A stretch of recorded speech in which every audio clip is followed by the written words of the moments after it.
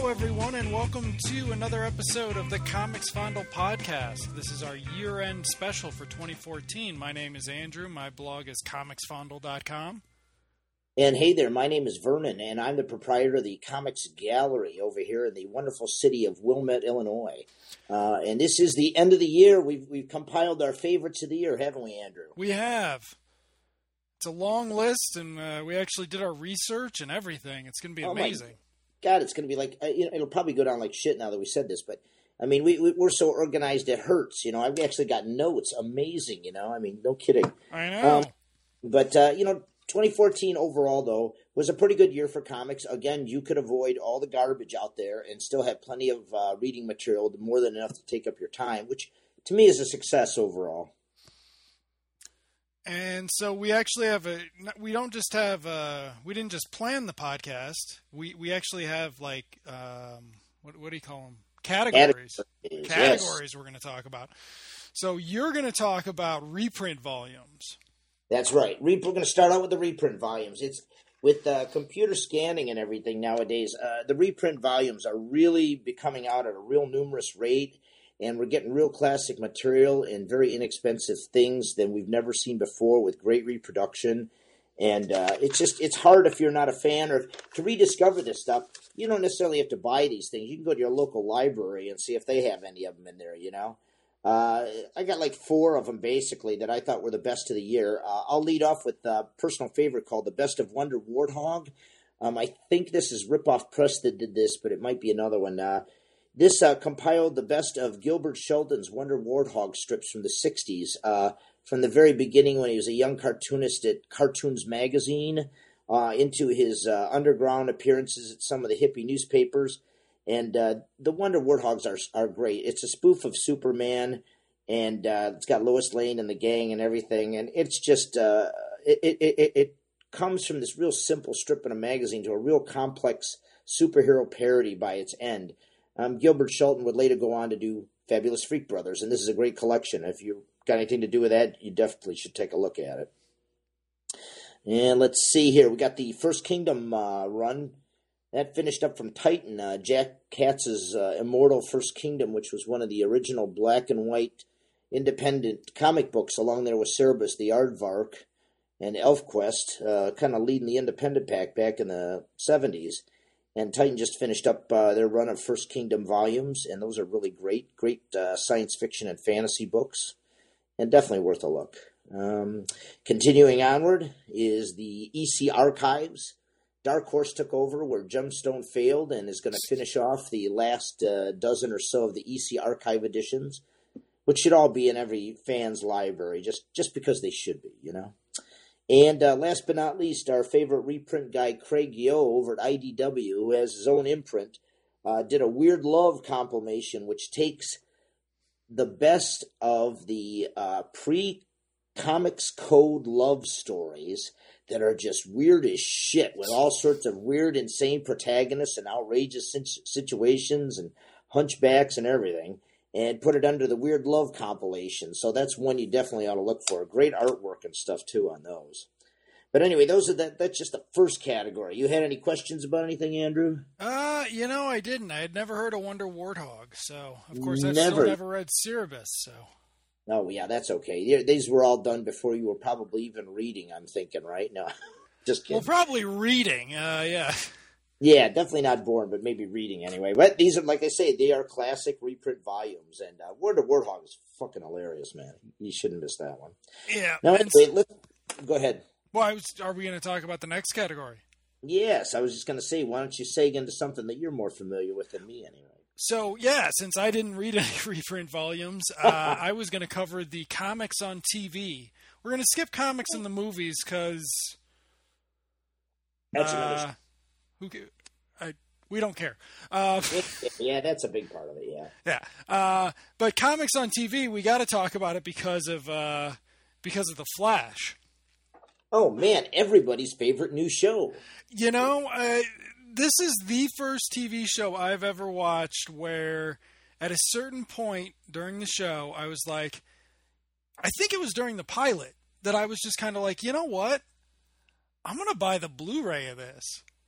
Yeah, I mean, it works. It just works, and it's like it's not the best show. I mean, it's leagues ahead of Arrow, but yes, and it's leagues ahead of any of the other comic book stuff that I tried watching, which was Gotham. So basically, all we're talking about here is probably Arrow and the Flash. But so you're watching the Flash, and I mean, the special effects have their problems, but some of them are really solid. And I was just like, I'm going to want this on Blu-ray. I'm going to want to watch these again and again because they're so good.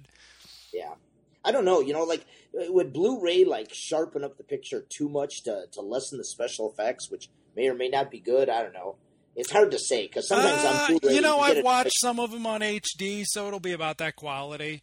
No, good. Maybe they compensate for that nowadays since it's a recent product. I see, like, a lot of old stuff. It goes to Blu-ray, and it's like, I don't want to look at it because it looks too phony now, But what else is on TV?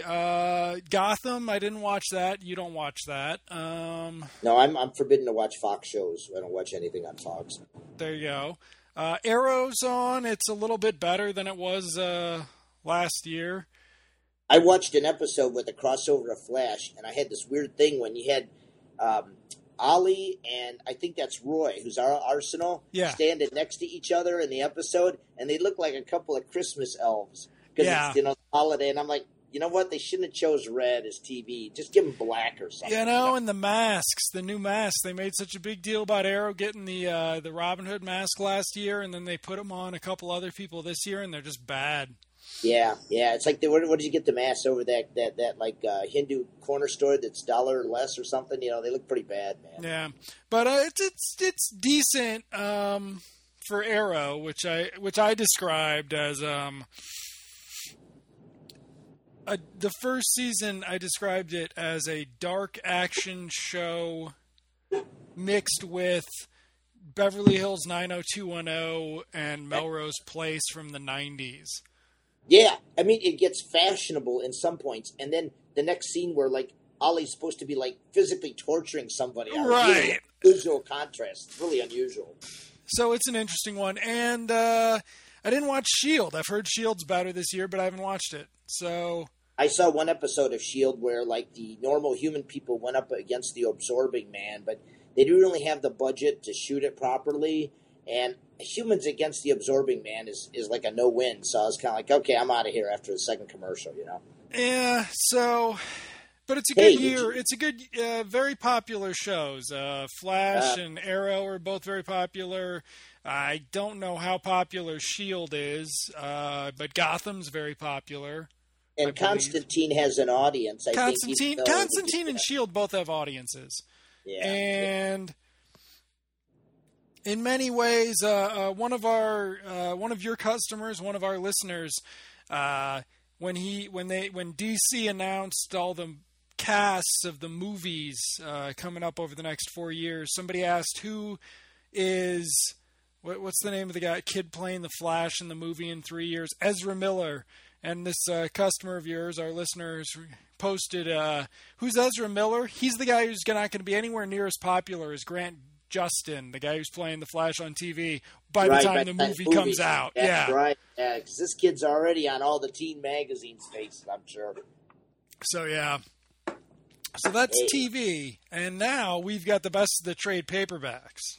Yeah, trade paperbacks. Oh, let me flip my page so I'm in the proper page. See, look at this planning, kids, I tell you. I know. It's amazing.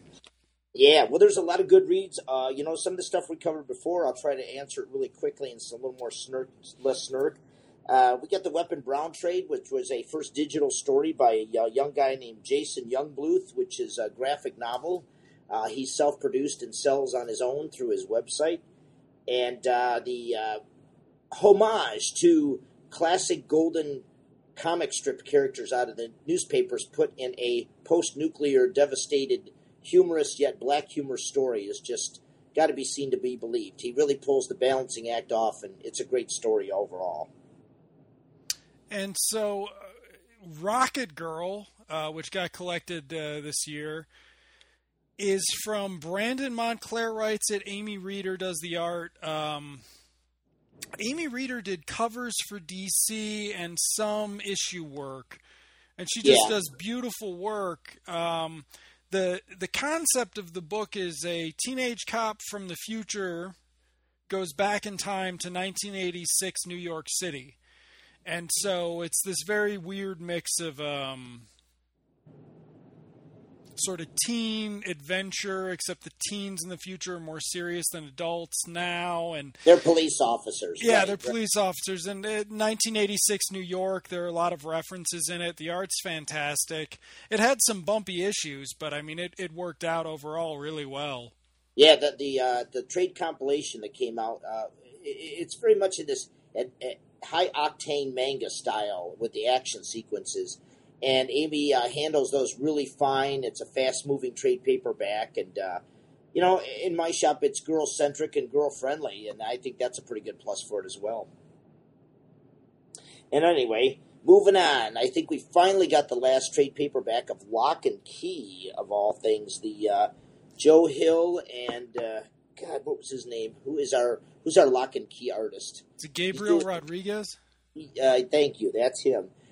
We finally got the last volume of that in the Lovecraftian themes that it espoused, and it finished great. And all I can say on that one is bring your hankies, because it's a tough one, man. You didn't ever get a chance to get into Lock and Key? I did, and I'm. Let me see if I can tell you how far along I got. To. There's just too many books. It was an interesting publishing scheme because they did limited series. The last one I did was Crown of Shadows. Okay. So I've got quite a few to catch up on. Yeah, that's only the third series. Yeah, they did a number of 6-issue limited series, which seems a little bit like the old Vertigo standard where it'd do an arc in 6 issues, but this way, it really kept readers on the hook throughout its entire history.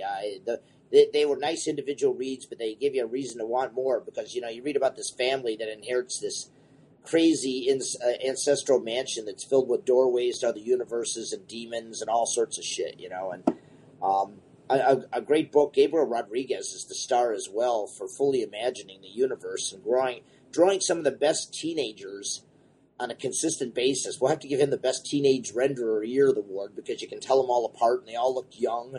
I mean, a lot of artists can't draw people of different ages that are close to each other like that, and it just shows you how good he is at drawing, But anyway, we got one of our favorite writers of the year. We do. We've got Clown Fatale, the collection. It's written by Victor Gischler with art from Maurizio Rosenwig. So what a yeah. So Victor Gischler, this was our second Victor Gischler series, right? Our first one was the one where we noticed him was that werewolf vampire. Okay, something. New Orleans. It was set into something. God, I'm running a blank on that one. Let me see here. It was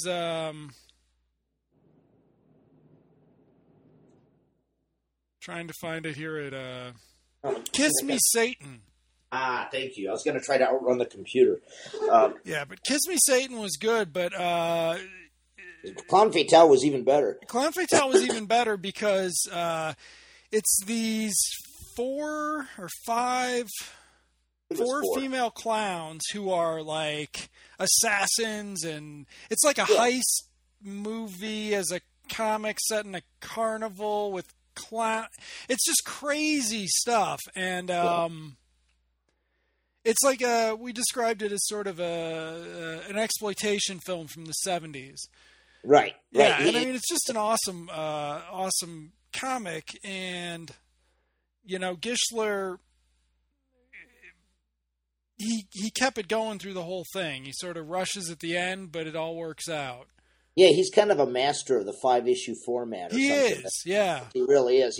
In the first 3, we'll talk about his latest one later in the podcast. But this whole Clown Fatale thing with the 4 ladies with I guess they have low self-esteem. They start working at a carnival, become clowns. They can't handle that. They become assassins. It's a plot straight out of who's our king of B movies back in the day? Corman, yeah. It sounds like something straight out of a Roger Corman film, but it works. And Victor Gischler keeps it moving, keeps the characters interesting, and not just intriguing, but endearing. It's kind of weird. But he's surfaced by this guy Maurizio Rosenwig's artwork quite nicely too. He keeps it going, and that's a great adventurous trade. Anyway, we're going to move on to the next one. It's one I don't think Andrew's familiar with because I think he's done with Matt Kindt for the rest of his life. But Mind Management, and this is no cut. There's no cut on either one of them. You don't have to, read a writer. You have to get into it or not. But his Mind Management series I found strangely compelling, and the third collection of that came out.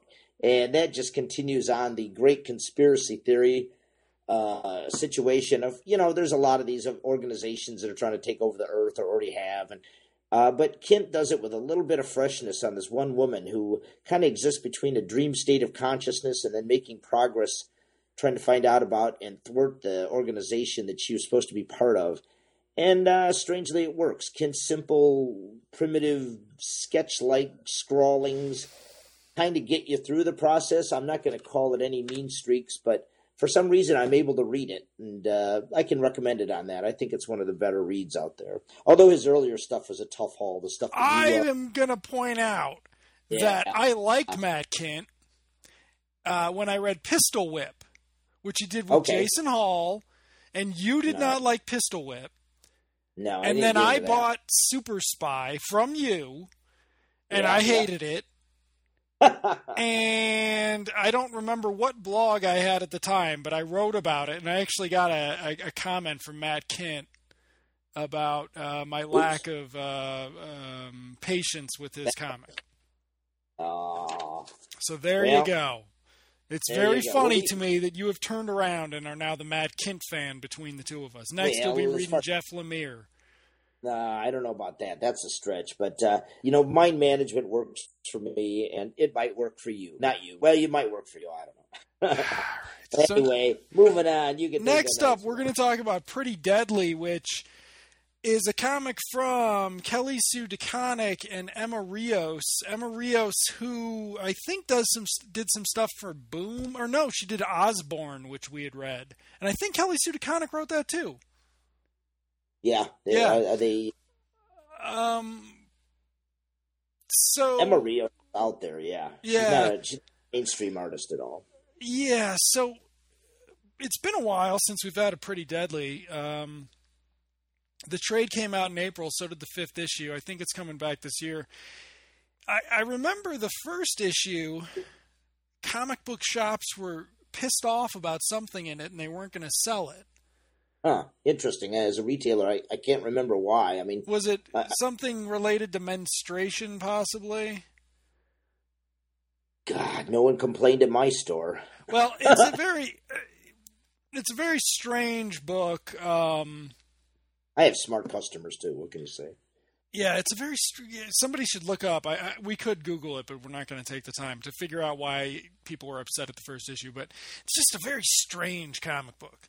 And it's very ambitious, and they never let up with it. And, the first issue's really hard to get into, I remember, because you get through the whole book, and then you find out that it, had nothing to do with the characters you thought or something. Yeah. I mean, it's really rough. You're torn between being annoying, right? Yeah, and I mean, there's 6 or 7 main characters, and it's weird to get through, and it just is awesome. There's some awesome fight scenes. You've got this metaphysical feminist Western with fight scenes that are just amazing. Like sword fight scenes. It's crazy, yeah. It's like watching good action movies and stuff like that too. Yeah, I mean it's a great book. I can't wait for it to come back. Yeah, Kelly Sue DeConnick's got her first issue of that Bitch Planet out now, which I didn't care for that much. No, I thought. Well, I thought the essay in the back matter was better than the comic strip. I'm not quite sure. They seem to be at odds with one another. I don't know. Pretty Deadly is just. Bitch Planet seems like it's got in your face issues. It's got in your face issues where Pretty Deadly's less not like that at all, really. I mean, Pretty Deadly is probably one of the most subtle, surreal, dreamlike westerns you could imagine. Yeah, but Bitch Planet, unfortunately, since we're not going to talk about it later, is it has the opportunity to be really good sci-fi, and she eschews that for the social issues. Yeah, I guess so. Yeah. We'll see how this. I'm going to give it another issue anyway. On that one. But don't let that turn you off from Pretty Deadly. It's a nice little package. It's a beautiful read. I think it's like $10 from Image, so you can't go wrong. It beats the shit out of paying $20 for Batman trade paperback any day of the week. All right, speaking of Westerns, let's move on to one called Django Unchained. That was a collection of the Vertigo miniseries where they pretty much do the adaptation of Django Unchained. Jason Aaron leads us through it. And who was our scalped artist? What was his name? He was an East European guy. It is. Hold on. No, I didn't even need Django handy, did I? No. It's R.M. Guerra. That's him, Mr. Guerra. Did a wonderful job with the movie adaptation. And what makes this trade paperback is when they did the Vertigo comic book adaptation, they did the adaptation not just the movie, but all the edited scenes that he didn't get in there. You know, the extra, 60 minutes or whatever that didn't make it into Django Unchained. They adapted that in the comics, and they insert them in, and they're done by, Jason Latour and a couple other good artists. And it's a nice trade paperback. Very nice. And I think it's bargain priced at about $16.99 or something like that. Great value. Let's see. The next one, Miracle Man. Miracle Man. Now, how many Miracle Mans have they got out in trade at this point?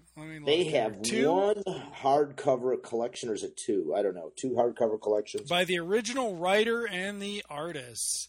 So, what makes it the best of the year as opposed to worst promoted project by a major company you can imagine? Well, because it's Miracle Man. Yeah, it outlives its horrible production from Marvel here. The way it was laid out and sent to us and done in dribs and drabs and overpriced hardcovers, it was almost like, well, you're really making it hard to appreciate this classic, because you want to read all of Miracle Man, but it cost a fuck ton of money to do it, man. It was like $5 an issue, and then they give you the extras, and I'm like, God, you're just kind of taking the fun out of discovering a classic piece of superhero material by the series writer, who shall remain unnamed, and the various artists that worked on the books, Yeah, so they also edited some of the Miracle Man, which is not that cool. Did they now? They did. They edited out some of it. I can't remember. Rich Johnson probably's got all that. But It's unfortunate because... Well, these are books you'd want in paperback. These are books you'd want to get out to people for $13. They're treating them as we had this conversation on one of the podcast episodes last year that Miracle Man really offered Marvel the chance to expand into different types of publishing if they'd done Miracle Man. If you sold Miracle Man uncut digital only, people would buy it. Mm-hmm. Whereas they don't do that, and instead they're putting it out in expensive hardcovers, which is making it difficult for it to pick up an audience. And their promotion of it has always been terrible. And now, I'm wondering if they're thinking that Neil Gaiman's return to the series in a couple years will sort of turn it all around. Yeah, it's possible. I don't think if Disney doesn't own Miracle Man, it's Gaiman's thing now, right? Yeah. So would Disney want to promote Miracle Man? If they can't do it or develop it as a media property, maybe that's why. It's copyright Marvel Characters Inc. Oh, well, but I think Marvel Characters Inc. is a company owned by both Neil Gaiman and Marvel. And Marvel. It's a joint concern. Really? One of the other things is this comes on the heels of them not just putting it out in trade paperback initially. Marvel, instead of doing this, asked you to buy it in issue form, too. $5 installments. Yes, so... I don't know. Yeah. It's just kind of half-assed. It's such nice material. It deserves to be read. It's great superhero yarn shit. You can say what you want about Alan Moore, but, he really works his concepts quite vigorously. I mean, and you can't shortchange the guy of cutting corners, as far as exploring ideas, But Miracle Man is arguably like the first ultra realistic superhero story. I mean, we saw some things, but that is like brutally realistic. Miracle Man. It's not. It's years before Watchmen. You know what I mean? Mm-hmm. So you're like, well. Anyway, take a look at it, read it, but don't buy it. Marvel doesn't deserve the money. And let's see, we're going to move on to some fun stuff. James Stokoe's Collected Wonton Soup is available in a collected edition. I believe it's Only Press, and a really fun yarn in a manga kind of format. It used to be 2 black and white little volumes when Tokyo Pop was doing original English manga from American creators, and James Stokoe did 2 volumes of Wonton Soup. I noticed their name is still on the new label, so they got their hand in there. But it's a wonderful collection of these 2 spacefaring guys. One of them was a superb chef, and the other is this like Devil May Fair guy who goes whichever way the wind blasts him. And their adventures in space in search of the eternal gourmet food. And it's rowdiness, it's got sex, grossness, alien lives, cooking aliens immediately and eating them as part of the gourmet ritual.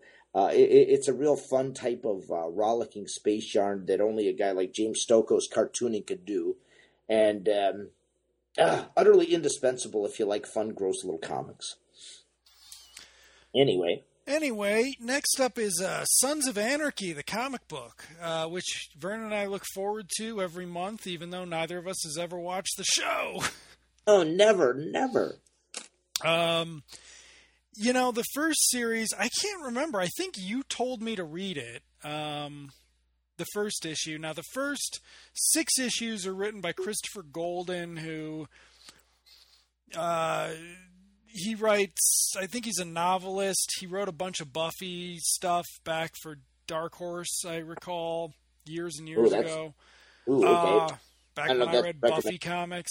I don't know if that's a recommendation. Didn't even watch that show either. But anyway, So art by Damian Cusiero, who, if you listen to the show, is the guy who drew an ash can for me many years ago of my one attempt at independent comic book making. It's expensive. Buy a car instead. Yep. And so it's moved on to being written by Ed Brisson, whose name's going to come up again. And I mean, the first arc was good, but under Brisson, some of these comics are just outstanding comics. They're fantastic. Great little moral tales with villains and criminals and shit. Yeah. It's just great stuff. And, and Damian Cusiero's art is, he got work at Boom with Planet of the Apes, one of those series a few years ago. And so seeing him sort of switch over to like human drama / violent action, I mean, it's just been great. I mean, there's this whole arc set in prison. There's the last arc was actually Brisson's more creative with inserting the regular cast of the TV show into other people's stories, which makes it feel more like side stories of a... It's an interesting way of doing a licensed comic. I like it because it allows him to be more inventive with the plot. One gets the one where the the matron of the gang, she gets her car stolen and that one's good.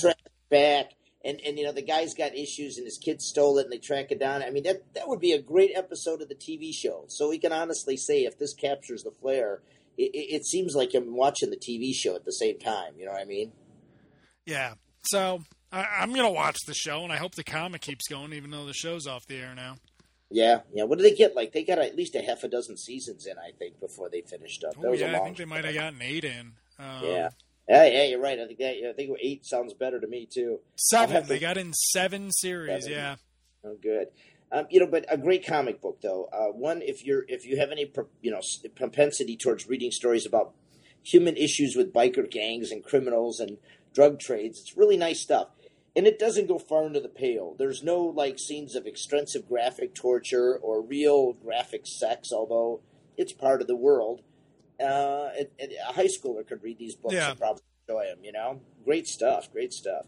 Let's see. I'll do a little bit. One of our last best of trades is the semi-annual release of a Louis Trondheim volume, Dungeon, which is his series of books that have been adapted and translated to English about his fantasy world that exists on different times and many different planes of existence, mostly with anthropomorphic or alien-type creatures.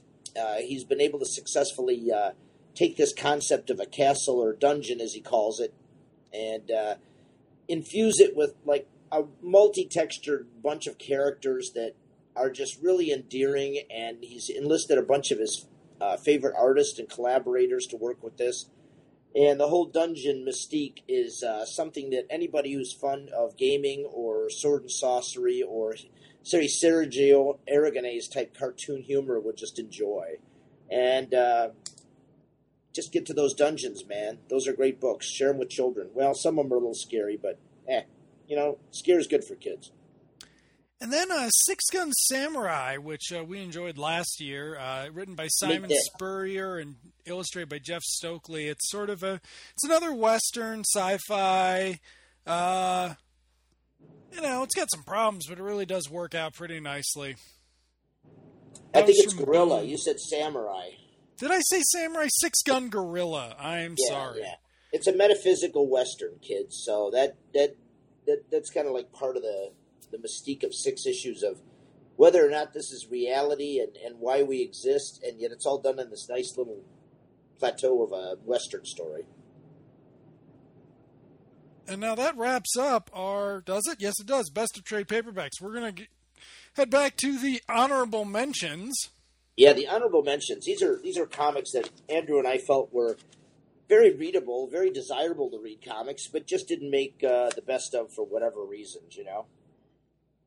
All right, and we're starting out with one that I don't know why it didn't make the best of. Red Rover Red Charlie by Garth Ennis. You know, it might have made the best of reads. It's pretty rough, but I don't know. It's a very rough comic. It's the roughest Garth Ennis since Preacher in some ways.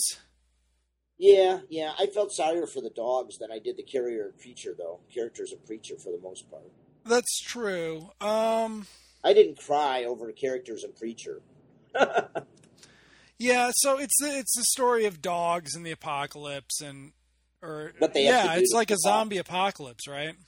Well, the people go crazy. It's more Cross type stuff. Okay, well, but it does not tie into Cross. Shockingly enough, they did not. Try to do that. It could have been a side story of Cross, you know. So, I mean, it's a really good book. The art is very illustrator-y. The guy, I don't know if he's ever drawn any other comics. You read it. And Michael D. Pascal. Michael D. Pascal. Vernon having his list of creators ready while I Google. Faster than Google. He you get the feeling that he probably draws like dog prints or something. I mean, the guy really draws great fucking dogs. He does. He really likes drawing dogs, yeah. I have no doubt that probably Garth Ennis saw this guy's dog pictures one day and said, wow, I could do a story about dogs, and this guy can illustrate it because he can do some damn good sympathetic-looking dogs. But it's a very interesting one from Garth Ennis, who tends to do the same type of thing a lot now. Yeah, we often wonder if Garth's days are best behind him, but he manages to pull this off in this one self-contained story here. But yeah, it's tough. Okay, so next up, one that I have not seen or read. Well, yeah, Rat Queens, man. Rat Queens is a lot of fun. It's been surrounded by some controversy you may have heard about on the internet regarding one of the creators and his arrest for getting in a physical altercation with his ex-wife, I believe, or something to that effect. We'll say alleged just to alleviate here, but it leaves it's a great kind of body, soul, sword, and sorcery thing that's humorous about these 4 women warriors of different species, I guess you'd say, and it's just fun stuff to read. It keeps moving. The guys, they've done stuff together before, I believe, but this seems to click because they did the girls' version. I think they did a guy's version of this. Didn't kick on. But this is funny and it's bawdy, but it's rather unfortunate. One of the creators has been caught up in some type of situation. So they're trying to find some way, I think, to extricate him from the process so they can move on with it, because otherwise I don't think it'll fly. You know what I mean? But great stuff. Rat Queens is a lot of fun. Its only fault is it doesn't go to the next level of complexity, which Andrew and I deem necessary to make the best of list. That's pretty much it. But otherwise, good stuff. And then next up, we got Flash Gordon from Jeff Parker and what's his name? You've got the list. No, I got the list, but I don't have any Jeff Parker, boss. I'm sorry. Oh, Jeff Parker, Flash Gordon artist is, look at this. It's Evan Shaner, who for some reason I thought he was more famous because he's got a very nice style, especially for Flash Gordon, which was who did the original Flash Gordon? Alex Raymond? Right, Alex Raymond. It's hard to follow up Alex Raymond. So the Flash Gordon, it's cool. It's probably the 5th or 6th Flash Gordon retelling since including the movie in 1980. There was a TV show. There was a DC comic from Dan Jurgens in the late 80s. We won't sully his legend with that. I mean, I think the strength of this one lies with Jeff Parker, though, doesn't it? It's a very different take on all of the characters. Definitely, Dale has presence. Yes, Dale has presence for once, and Flash is a little bit different. It's a good book. But it also they update the way they travel between the different planets of Mongo, which is really cool. Mongo. Yeah. And it's got some really good issues in it. They also do weird things with the Beastmen. It's a lot better of a book than we were expecting, and I think the first issue actually is one of the worst. Yeah, it right. picks up. It picks up after the invasion of Earth, and he tells some of the story through flashbacks. So it's a good one. I don't know. Is it in trade yet? It should be, but I think it just finished up. Who did that? Was that Dynamite? Yeah, Dynamite. There's one more to go. 8 is not out yet. Okay, it's not ongoing. That's unfortunate. Well, you know what? Probably this is Dynamite, and they're only going to publish a book as long as it takes to stop making money. But maybe Jeff Parker was on for 8 issues. But the thing about Jeff Parker books is they're just so much damn fun to read. Mm-hmm. He really loves the language of comics, and his books are just such complete reads that you feel warm and fuzzy when you read a Jeff Parker comic, I like the way Flash Gordon is treated as a very multifaceted, talented hero, but he's not the end and be-all of the series. Because Dale and Dr. Zarkov, he has a drinking problem that's a continuous running theme in here. But I just like them as characters, which they never really existed to me in Flash Gordon before, Yeah. And I'm really familiar with the media. I've never really gotten into the strip as gorgeous as the artwork is. But it's a great read. I can't wait till this thing comes out in trade paperback. Well, let's see here. We're gonna go for one quick side shop on honorable mentions, and maybe the only reason it doesn't go to the next level is bitter. And it was supposed to be 2 issues, but only 1 came out. Eltingville Fan Club. That was a one-shot about that comic book store. And that thing was quite possibly the most scathing indictment of the comic book industry I think I've ever seen in a 32-page black and white comic. Very much true to life, yet filled with a lot of issues that creator Evan Dorkin brings along with it. It's probably the best package of humor about working in a comic book store, being involved in our medium, being involved with the psychosis that comes with being a fan of our medium, and the embarrassing afterthoughts as well. And just fucking great stuff. Very embarrassing, very dark. Don't read it if it's not for you, but if you do, man, this is the greatest stuff. Hunt this one down. All right, off to you, Johnny. Next up, we've got Cowl from... who wrote this? It's, Kyle Higgins. Kyle Higgins, Alex Siegel with art by Rod Reis. It's the story of the Chicago Organized Workers League, which is actually a league of science heroes in the 60s. And,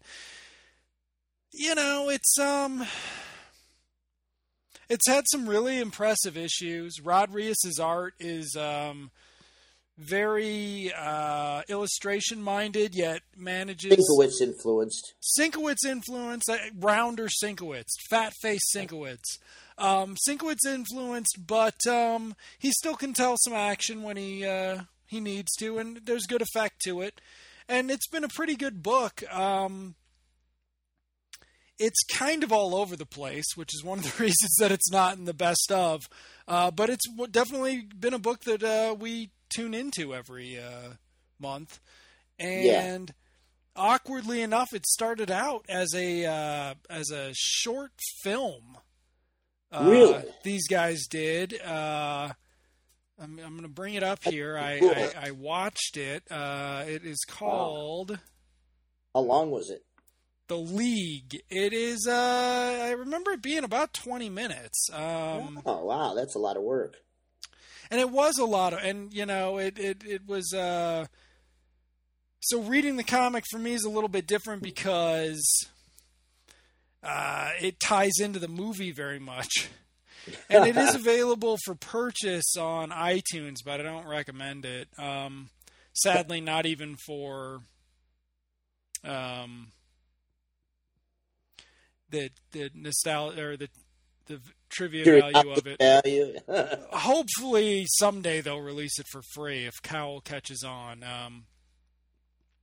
Interesting idea. So anyway, but yeah, the comic's good, worth a look. Next up, we have a much contested comic. Go for it. Yeah. It is honorable mentions only for Southern Bastards, which is a comic that sells like gangbusters at my store, but is sadly denounced by myself and Andrew just because it pisses us off so much. I mean, the way Jason Aaron takes his writing and his stylistic tics are okay, but, getting the rug pulled out of me just has soured me to the whole experience again of Southern Bastards. So we're going to leave that one go. It's nicely executed. It could be your bag, but, I don't know. You get the God bat, you're supposed to win, but I'm not going to go over that again. Anyway, next one's to you, boss. Next one, we are talking about Big Trouble in Little China, which, have you seen the movie yet? I did. I did get to see the movie recently, yes. This, I was not expecting much from this one. Probably should have been, given it's, Eric Powell writes it, and Brian Chirilla draws it. Brian Chirilla draws it. And, yeah, he's great. Yeah, so it's a weird book. It works out. There have been some great issues. It's very unexpected that it would succeed in a comic book form, but it does. It does. Well, that's good. I mean, if you asked me if you could stretch this concept to a miniseries comic book, I would have said, whoa. It's an ongoing. So, I mean, yeah. It's an ongoing. Oh, my God. That's pretty funny. Well, let's see here. Luciana. Okay, I'm going to tackle our next honorable mention, which is Captain Victory. And what's it? In the Howling Commandos. Is that what it's called? Something like that, anyway. And we've been over this with the clarity of the style of the book. It has nice ambitions. It takes Kirby's situations from his own Captain Victory book, takes him a step further. There's some problems with Nathan Fox's art. He's not exactly a clear storyteller. But the book itself has some intriguing moments, too, because it's kind of like hardcore science fiction, right? Or maybe, I don't know, something like that. Yeah. I mean, there's time travel, there's all sorts of things going on with it. Right. And, it holds together if you're a fan of this kind of stuff. Maybe its publication is a little low. It needs to come out a little more often. But anyway, it's a flawed little gem that we're enjoying lately. Take over, what is this here? We're talking about Garth Ennis earlier. You know what? How did you feel about his Caliban this year? I hated it, Vernon. Didn't you hate it too? I got through a couple issues. That's about as far as I could go. I'm sorry. Yeah, honorable mention just because we hated the book. Caliban is Garth Ennis branching out for one of the first times into straight sci-fi. Is it? I don't know. We would have to look that one up. But anyway, you're right, though. It's not his thing. Yeah, that's for sure. After reading this, it's from who published it? Avatar. So I think does it have crappy art? I don't even remember.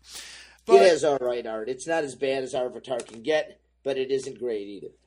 Yeah, it's the deep space thing, and it's just, you read some of it, and if you've seen the movie Sunshine by Danny Boyle, you've read Caliban, but it's very derivative, and it's just like, why is Garth wasting his time on this? Well, maybe it's a property he thinks he can sell. I don't know.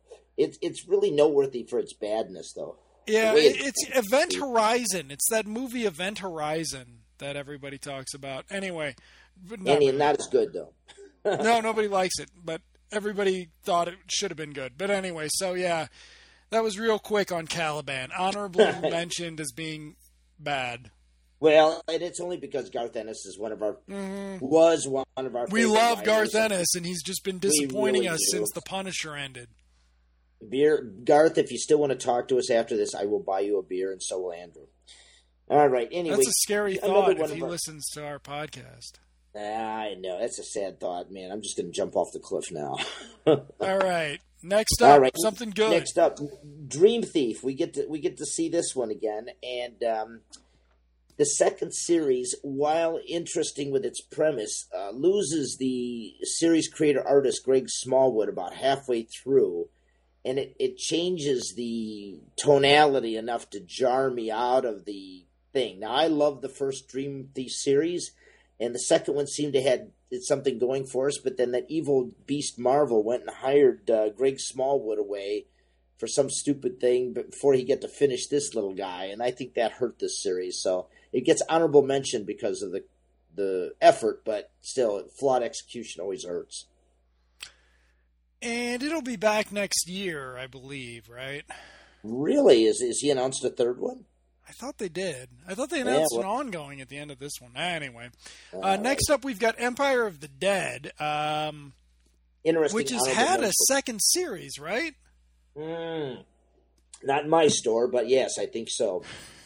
Empire of the Dead made the list simply because, and it did actually start in January, so it's George Romero doing a zombie comic. Maybe not for the first time, but it's got art from Alex Maleev, some really stupid stuff in it because Alex Maleev is not good at doing exploitation imagery. No, he's kind of a dialogue artist. Yeah, redneck zombie killers, not Alex Maleev's bag. But it's an interesting book because you've got George Romero, who has got to be, 80? He is 74 years old. And, of course, he returned to the zombie movies with... when did he do it? Didn't he come back to his trilogy, or am I wrong? He did. He came back to the zombies in 2005 with Land of the Dead. He's then subsequently made two more of these zombie movies that nobody really likes, and he of course made Dawn of the Dead and Night of the Living Dead. And so it turns out Empire of the Dead is a direct sequel. It retcons Night of the Living Dead. Wow, what an ambitious project. Telling the story of the zombie in the graveyard in Night of the Living Dead. And it's very sad because it ends up with the zombies fighting vampires, or vampires being around. And it's, some of it was interesting for a second, and then it just ceased to be interesting by the end of Act 1, and so I did not return for Act 2. That's honorable mention. Yeah, that's honorable mention, just because it is George Romero doing yet another sequel to Night of the Living Dead. It's like he's sitting in this armchair at the old folks' home, just kind of repeating himself endlessly at this point. Let's see. The next one we got on tap was another one, probably David Lapham's most successful book or series of 2014, Juice Squeezers, which is a admittedly all ages project. It was a 4-issue, I think, miniseries, which we see collected, and kind of a nice rollicking adventure involving late grade school kids and their continual fight against overgrown mutated bugs in their farm community of California. Nice stuff from David. He gets through it convincingly, and the kids are fun, and the bugs are ugly, and I don't understand why every children in the world doesn't want to read a gross bug book called Juice Squeezers. Let's put it that way. And it's coming back next year, thank goodness. Yes, thank goodness. Thank goodness, because, I mean, maybe he'll just do a little mini-series of Stray Bullets, and we'll get more Juice Squeezers. You guys can't see me making faces at Vernon on the chat right now about Stray Bullets. Anyway. Yeah, he's blowing kisses at me. He's kidding you. Again, actually, we had a couple more honorable mentions on here that are honorable mentions simply because of being interesting comics. We had a lot like that, actually. We should have put all those in a clump. Yeah, really. We've got Gru versus Conan, which is only on here because it is this meta story about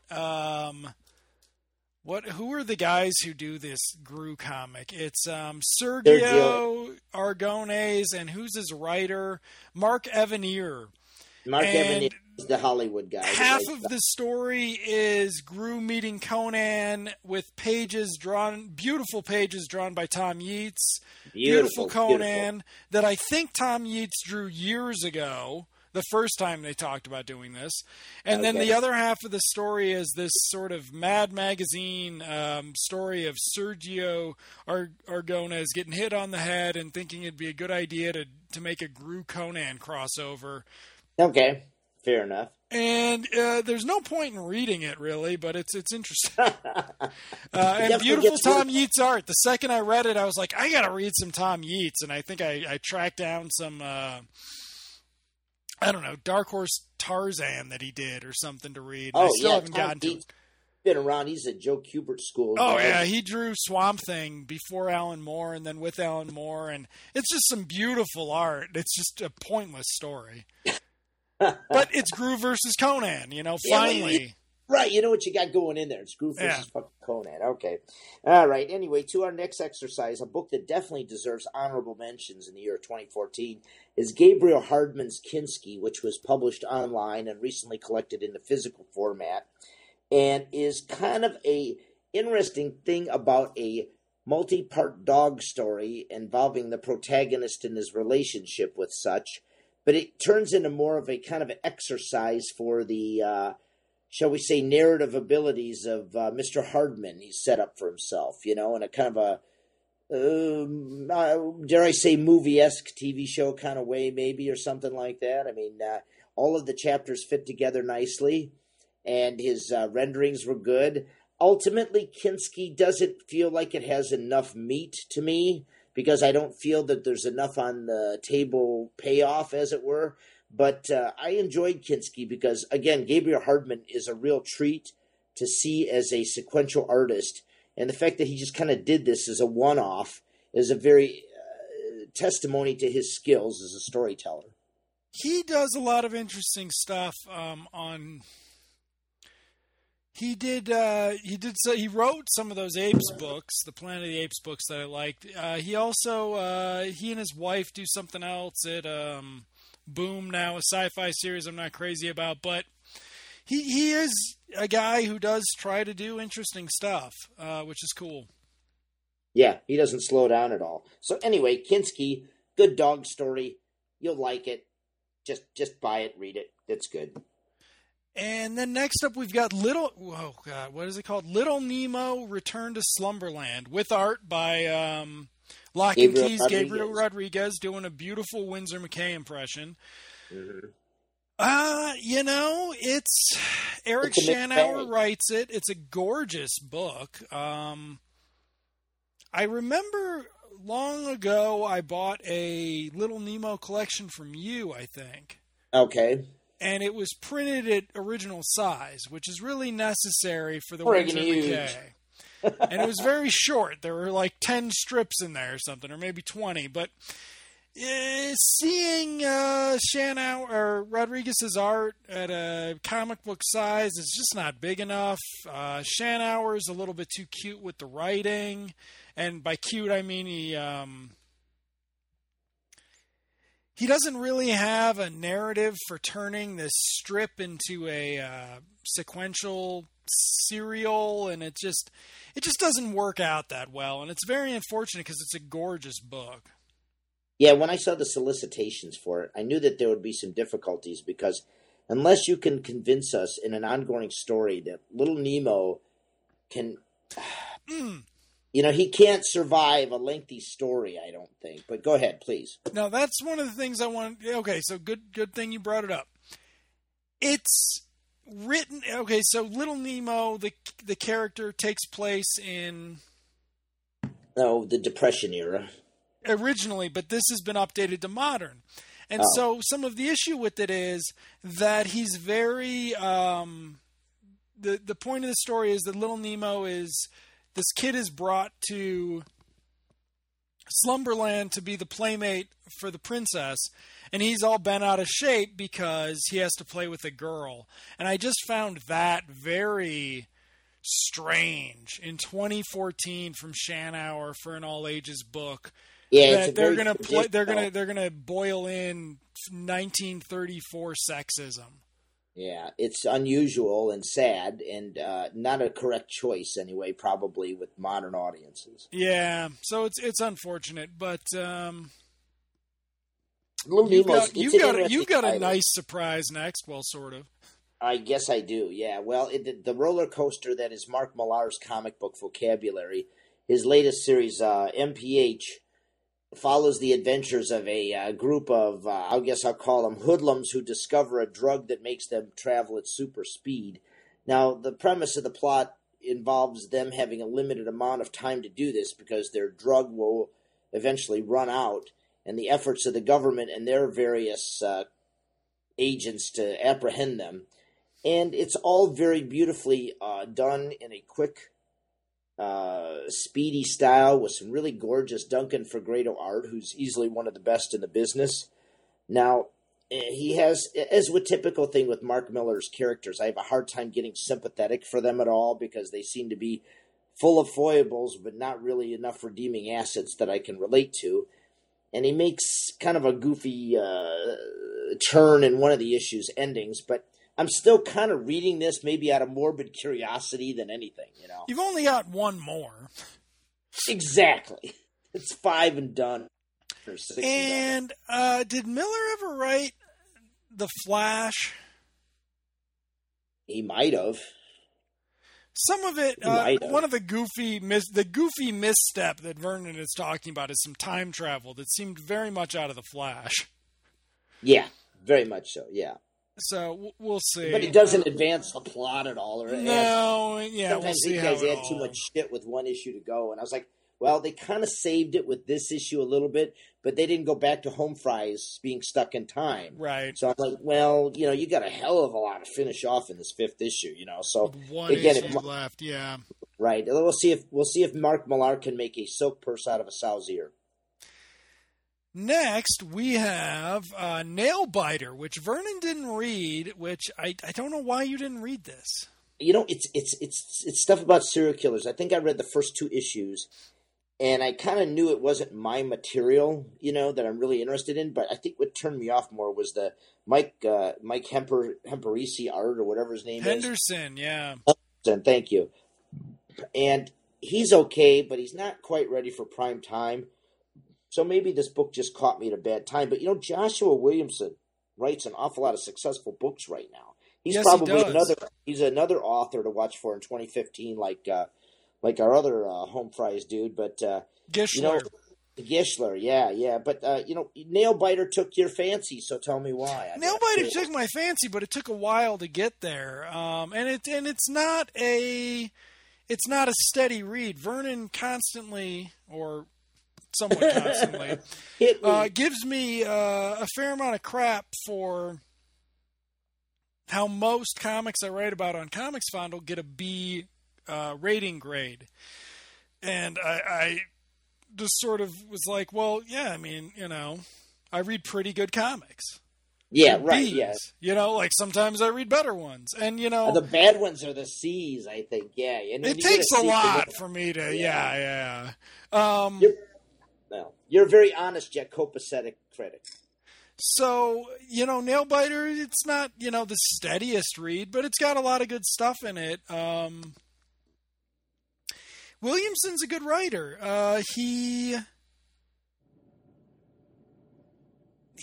does the work. It doesn't always come through, but he does the work, and he never gives up on it, and that's really nice to see.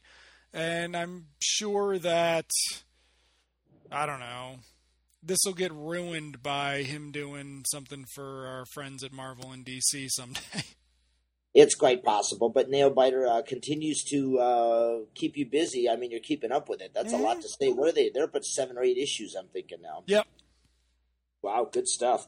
Yeah. All right. Well, anyway, I'll make a quick mention of the quick mini-series called Night World, which deserved honorable mentions, not because it was a perfect work of art or anything, but it's really intriguing and very bizarre and very off the beaten path for comic books. Who is it?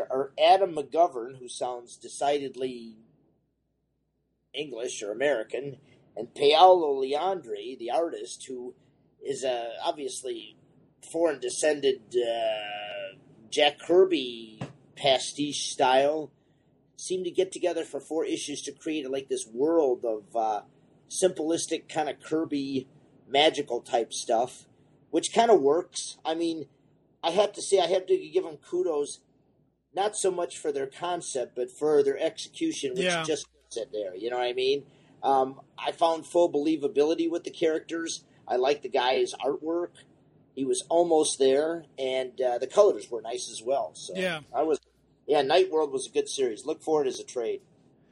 Now, Pop is one that I was really thrilled with at the beginning, and I think you might actually still be. I finished it. You finished it. I haven't even finished it. Written by Kurt Pierce, artist Jason Copeland. It's one of these Dark Horse indie limited series, which is, hey, we lost the Star Wars license. Let's not go out of business. Let's try and find a really cool indie series. The first issue is all about this guy who runs across a pop star, and it turns out that pop stars are grown in vats and labs, and generated to be popular and all sorts of cool stuff. And then they bring in bounty hunters, and I mean the whole thing just sort of falls apart. Yeah, it kind of disintegrates with the bounty hunters, but still, the ride to get to the bounty hunters is still kind of fun. Yeah, and the first issue is really strong. The second issue's all right. The third issue, it reveals a bunch of crap about the first issue, which I had a lot of problems with. And the fourth issue, which I read, was pretty much standard stuff. What started out as what we thought might have been a nice reinterpretation of some stereotypical kinds of ideas turned out to be just a representation of stereotypical ideas. Oh, good. So, yeah, it didn't help itself at the end. But you know what? These are 2 guys to kind of watch for. I think that these are a couple. I mean, Copeland, I can see him doing Vertigo within a year or 2. Yeah, I can see that. Yeah, he's got a nice Frank Miller-y attitude towards panel arrangement and sequential movement, which turned me on for the first couple issues. I don't think they were prepared to finish the series when they pitched this thing or whatever, but it got them through a learning curve. We'll say that. That's why it makes honorable mentions. We get to watch 2 promising talents go through a learning curve. Now, next up, we've got you talking, even though you're more familiar with it. Isn't that funny how it works? Why am I talking about 3 things in a row here? Who made this list? Oh, it was me. Okay, keep going. I have nothing to do with it, but I approved it, though. So you did. Anyway, Star Spangled War, which is obviously a DC copyright publisher thing to make sure that they get this title out every few years. This time it got lucky because the Gray Palmiotti comic packaging system sent them an idea called G.I. Zombie, which concerns the adventures of a zombie and his his war with he's a member of the army, right? So he has to fight against this zombie outbreak, which is pretty funny in and of itself if you think about it. But it's also aided by who's our one of the brothers? The guys that paint. Anyway, Hampton, Scott Hampton. Yeah, Scott Hampton. There's Scott and Bo. Scott's the one still working. But just really fun, goofy, nicely structured little tales. Probably some of the better books that DC's putting out lately. So when I say DC, we're only going to get to a certain level here. But I'd say it was a nicely executed project. And I hear it's been canceled, so I'm like, well, how far did they think this was going to go? I mean, to me, 12 issues seems pushing it, but they might be able to make it there. But a fun book to read, and Scott Hampton's artwork was beautiful to look at as well. It's not making it to 12. It already got canceled. Really? Oh, okay. Yeah. Well, thanks. I'll clear them off the shelves tomorrow then. Thanks. Anyway, you better look up how long it's going to take. It's in the new DC reduction that's coming with the new Crisis or whatever. Next up, we got Rocky and Bullwinkle by Mark Evanier and Roger Langridge from Boom, right? Was it from Boom? Yes, I believe that was Boom. And now some of these books were amazing. Some of them were exactly the Rocky and Bullwinkle comic I was dreading. But some of them were great. The first one, the third one, both great comics. The second one, not good. The last one, kind of okay. I mean, it was a weird book. And I had high hopes for it, of course, because it's Langridge, but it was actually IDW. It wasn't Boom. Oh, sorry about that. Yeah, sorry guys. But it's an interesting book, probably worth a look in some ways, but yeah, it did not pay off the way I was hoping. With Langridge. Had a couple of strong issues though, so if you're a Rocky and Bullwinkle fan, you could do a lot worse than you could do a lot worse, and you might even like the Pat issues. Yeah, the first issue I found particularly strong myself. That was a lot of fun. That just sucked me right in there.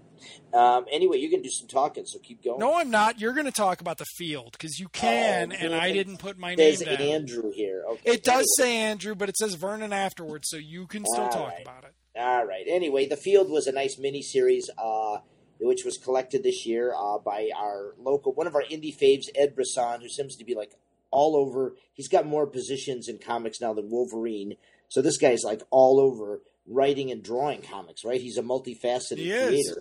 He penned. I think he letters too. Yeah. Oh man, the guy he's just a pissin comics creator. But The Field was a nice 4-issue miniseries, science fiction, end of the world themes, and Simon Roy's artwork. Both these guys worked on the Magnificent Prophet series that ended up last year or this year too, and they just science fiction is just right in their realm. And they do a very convincing display of what I would consider typical science fiction pastiches, but they do it so well that it keeps you for 4 issues. I mean, when you're looking at 4 issues, you read this as a trade, you can say, you know what, that works fine. In The Field. Okay, so now we've got Transformers versus G.I. Joe by, who did this? Scioli. Who wrote it? Probably Tom Scioli, too. No, he had help. Hold on. Tom Scioli drew it, and John Barber helped him write it. The first issue, maybe the preview issue, the issue 0, and then the first issue were just awesome because it was less of a story and more like an inner, like, I think I described it as like a TV commercial for G.I. Joe and Transformers toys. Those first couple of things, you're right, were magical. Yeah, and then it all went to crap, and it was too bad because they tried putting a story in it. They would have done much better by just having a good double-size issue.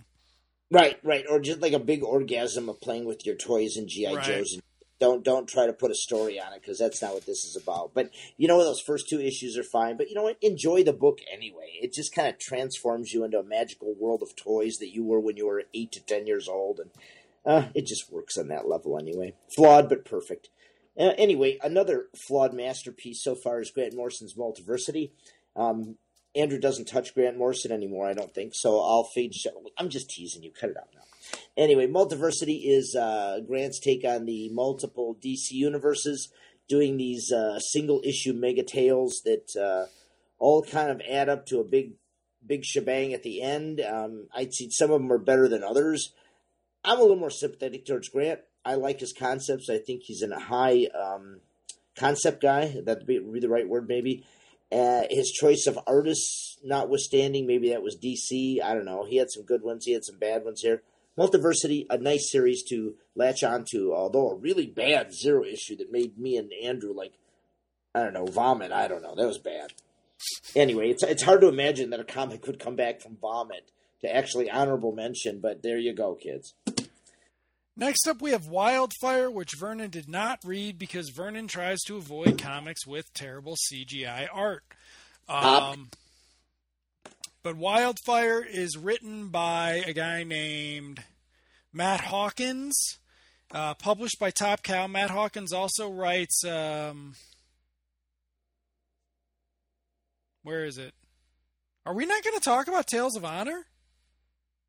We got to talk about that. Go ahead and mention that while you're doing Wildfire. Okay, so anyway, Tales of Honor is this really cool sci-fi series adapted from a book. Terrible CGI art, but it's still a good book. Because the writing of this guy is just so strong. Right. And Wildfire is about the same way. But that artwork was tough. The artwork is tough, but, he does this really good... Wildfire's kind of like a really good Michael Crichton disaster book from the 70s. Okay. I got to read that trade. Yeah. It's really good. You read it, and you're constantly looking at the CGI art going...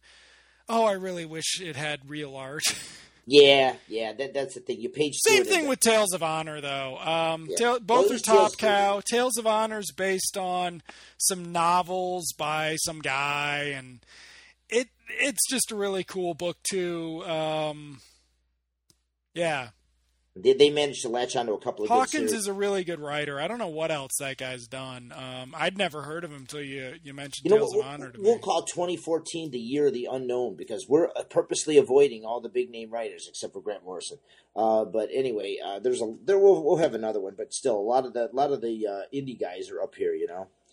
Let's see. Moving on, unless you had something else to say. Nope, I got nothing else to say. We got nothing. All right. Anyway, I'm going to mention that.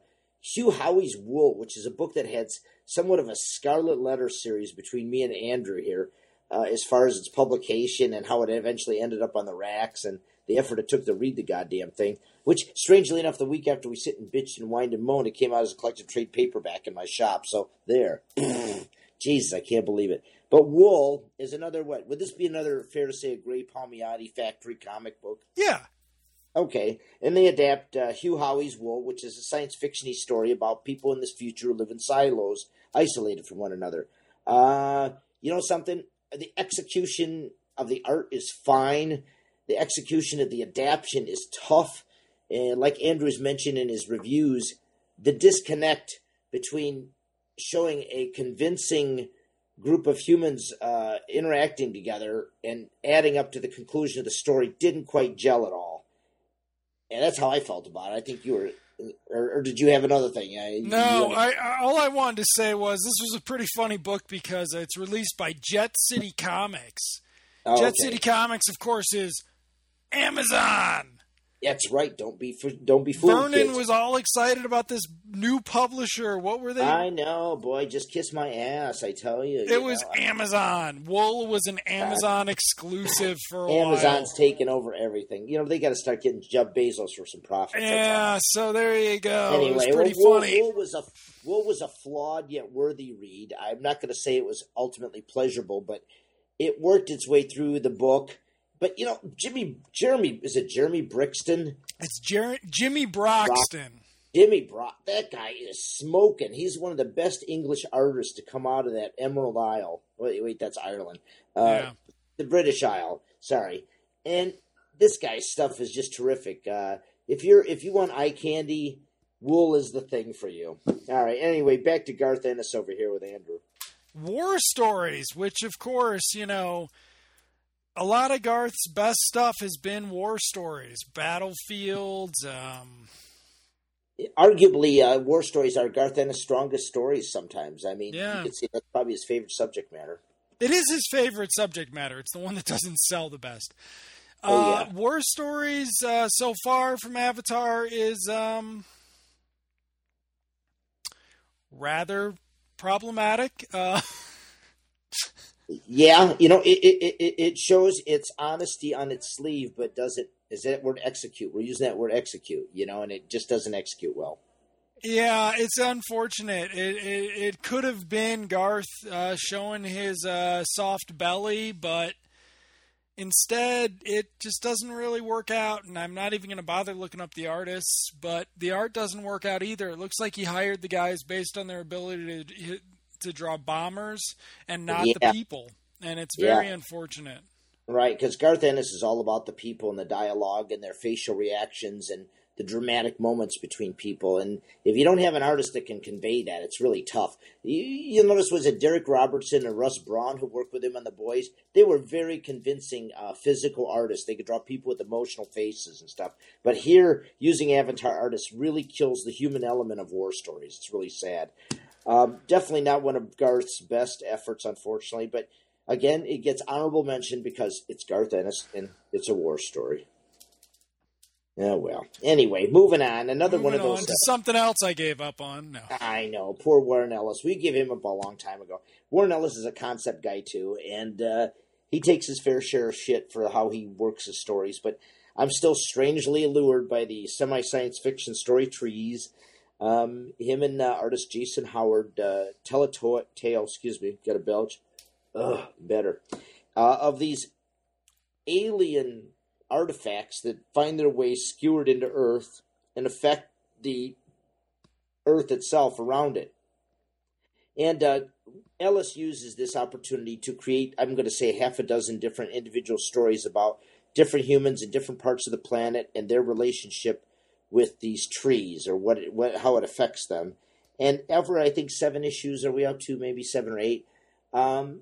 It's been compelling, and Warren gets to explore characters. And if you're into character explanation, and even the relationship with the trees, they all kind of work in a nice, harmonious thing. And I'm kind of lulled to read the book. I have to say that it's a kind of a guilty pleasure for me. You and your Warren Ellis. Anyway, not my generation account writer. Next up, we got our next Joshua Williamson, and I just noticed we got 2 more. My next 2 things I'm going to be talking about are Joshua Williamson. Birthright, which is him and, Jason? Who is it? Who does the art? Andre Besson. Andre Besson. So yeah, it's Birthright is kind of like a 80s movie, 80s kids movie. It's about a kid who goes missing in the woods, reappears a year later as Conan the Barbarian. Pretty much, yeah. Comes back and he's older. With magical enemies and a deep, dark secret. And,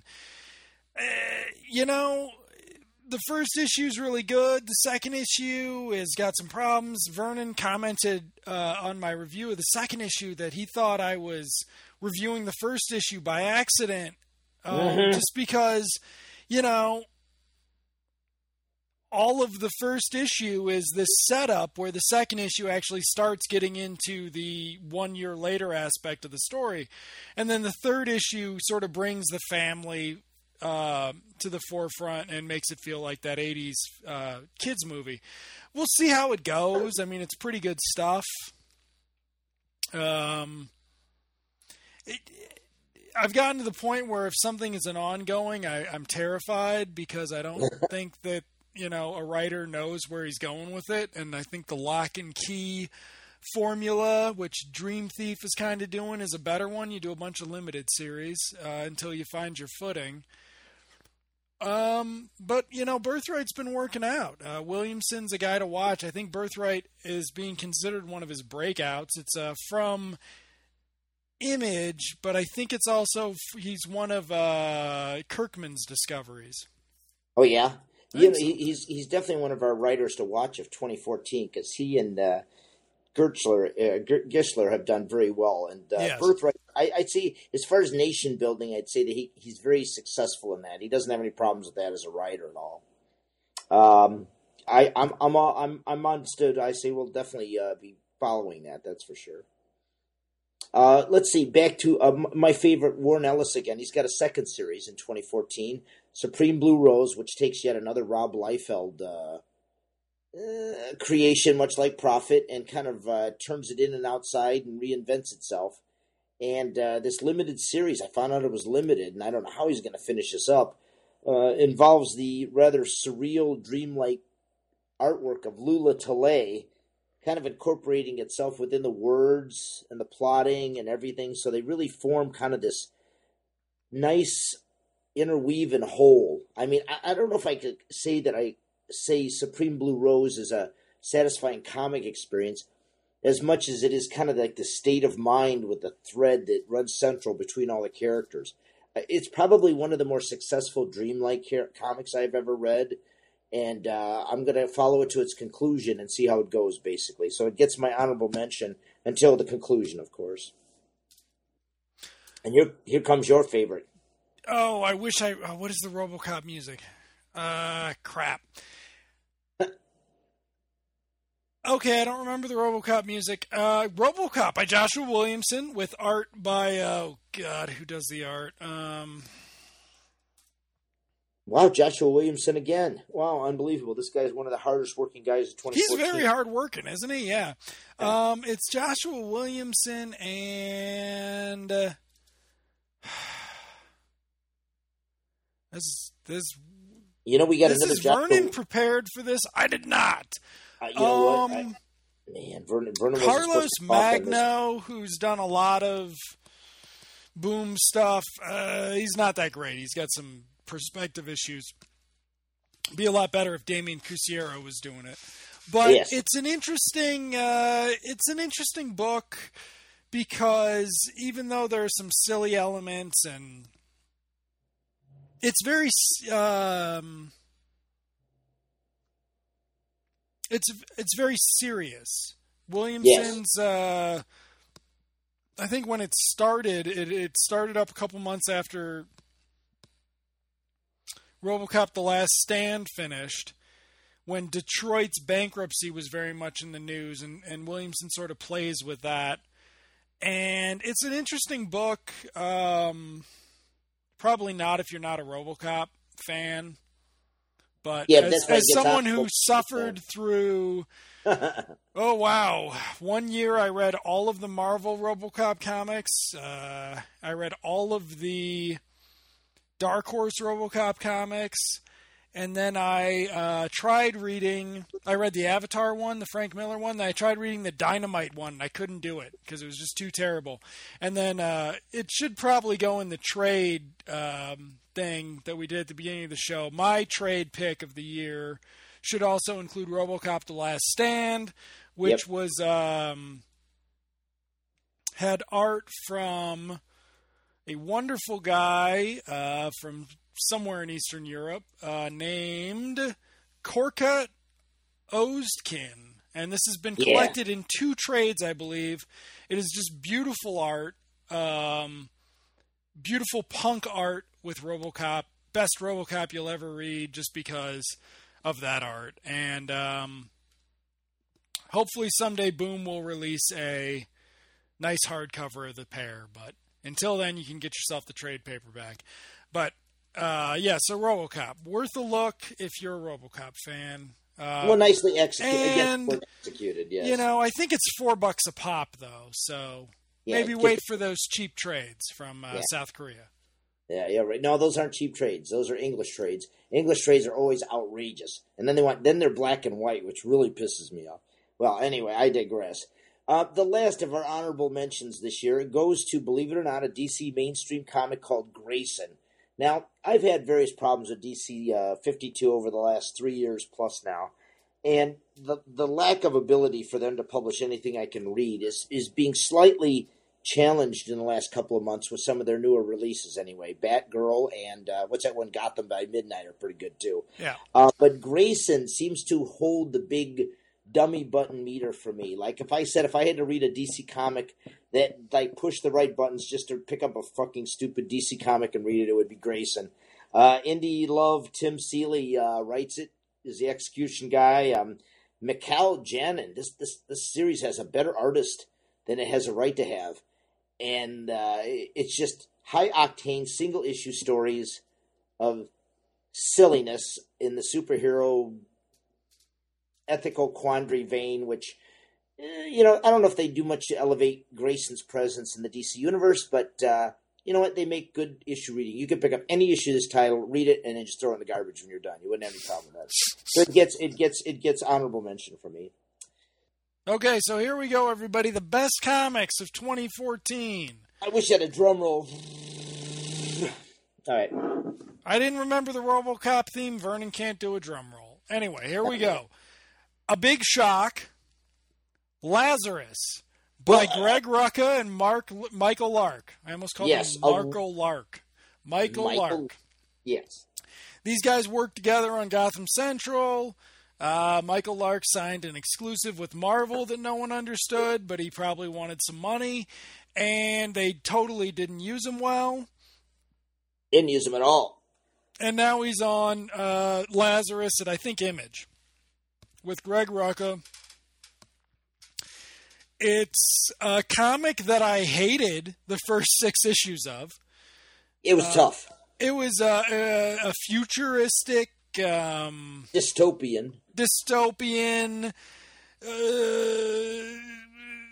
socio-political, blah, blah, blah. And then all of a sudden, with like the 5th issue, I was like, wait, this is...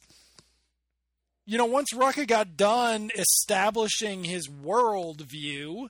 Right, exactly. It started getting good. And then it started getting really good. And it's...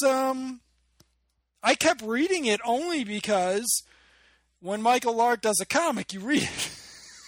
Yeah. You have to, just out of curiosity. You have to. It's Michael Lark. He doesn't do a lot of comics anymore. Right. But this comic went the distance. It really did. I'm shocked by it. I mean, Rucka's always been a problematic writer for me. Love the first Whiteout, hate the second Whiteout. I mean, it's just like he's always one or the other. And we were talking about Peter Milligan today. Same thing. 50% says, great concept, nice execution. 50% says, total dreck. I could use it for wall insulation. Yeah. Unbelievable. So, yeah, Lazarus. There you go. Lazarus is a great, it's not just a great soap opera, but it's just a finely executed storyline right now. It's almost like watching a flawless piece of movie right now. It's really good right now. Yeah. And what's her name? Forever? She's just like one of the most enigmatic yet compelling protagonists in comics today. Anyway, we got another one. We got a bunch of favorite comics, but another one is the whole revamp of the Archie line, if it ever comes out. That's the problem. Archie had some splendid relaunches with Afterlife with Archie, and its new one, Sabrina, just kicked booty. But we only got one fucking issue for all our efforts of comic book collecting, and we're all wondering when that Mystique number 2 comes out, because that number 1 was just a nice continuation of the Afterlife from Archie syndrome stuff. Bringing in Robert Hack. God, what a name for an artist. Anyway, the guy does a great job on Sabrina number 1. The whole establishing character, the family, the atmosphere, it's all there. We just need more product. Please, for Christ's sakes, give us more Afterlife with Archie and Sabrina comics. I don't think you have to worry about it just because they're trying to do Afterlife with Archie as a TV show. Oh, good. Thank you. Yeah. I need more. It's like The Flash. I need more fucking Archie. Next up, we got Fatale by Ed Brubaker and Sean Phillips. Fatale was a troubled series. We talked about it at length. I think we dedicated at least one episode to it at one point.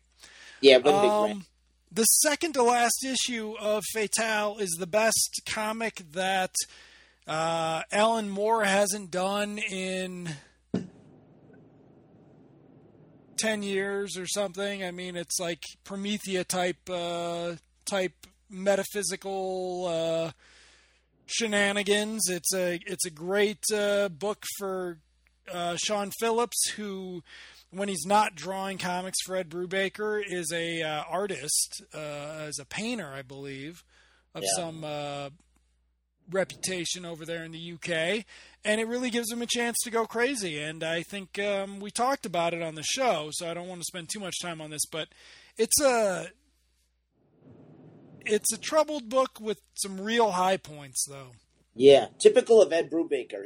His books are troubled with high points. There you go. Perfect. Yeah. And I would all go on record as saying Sean Phillips is perhaps one of the best depictors of tantric sex in comics.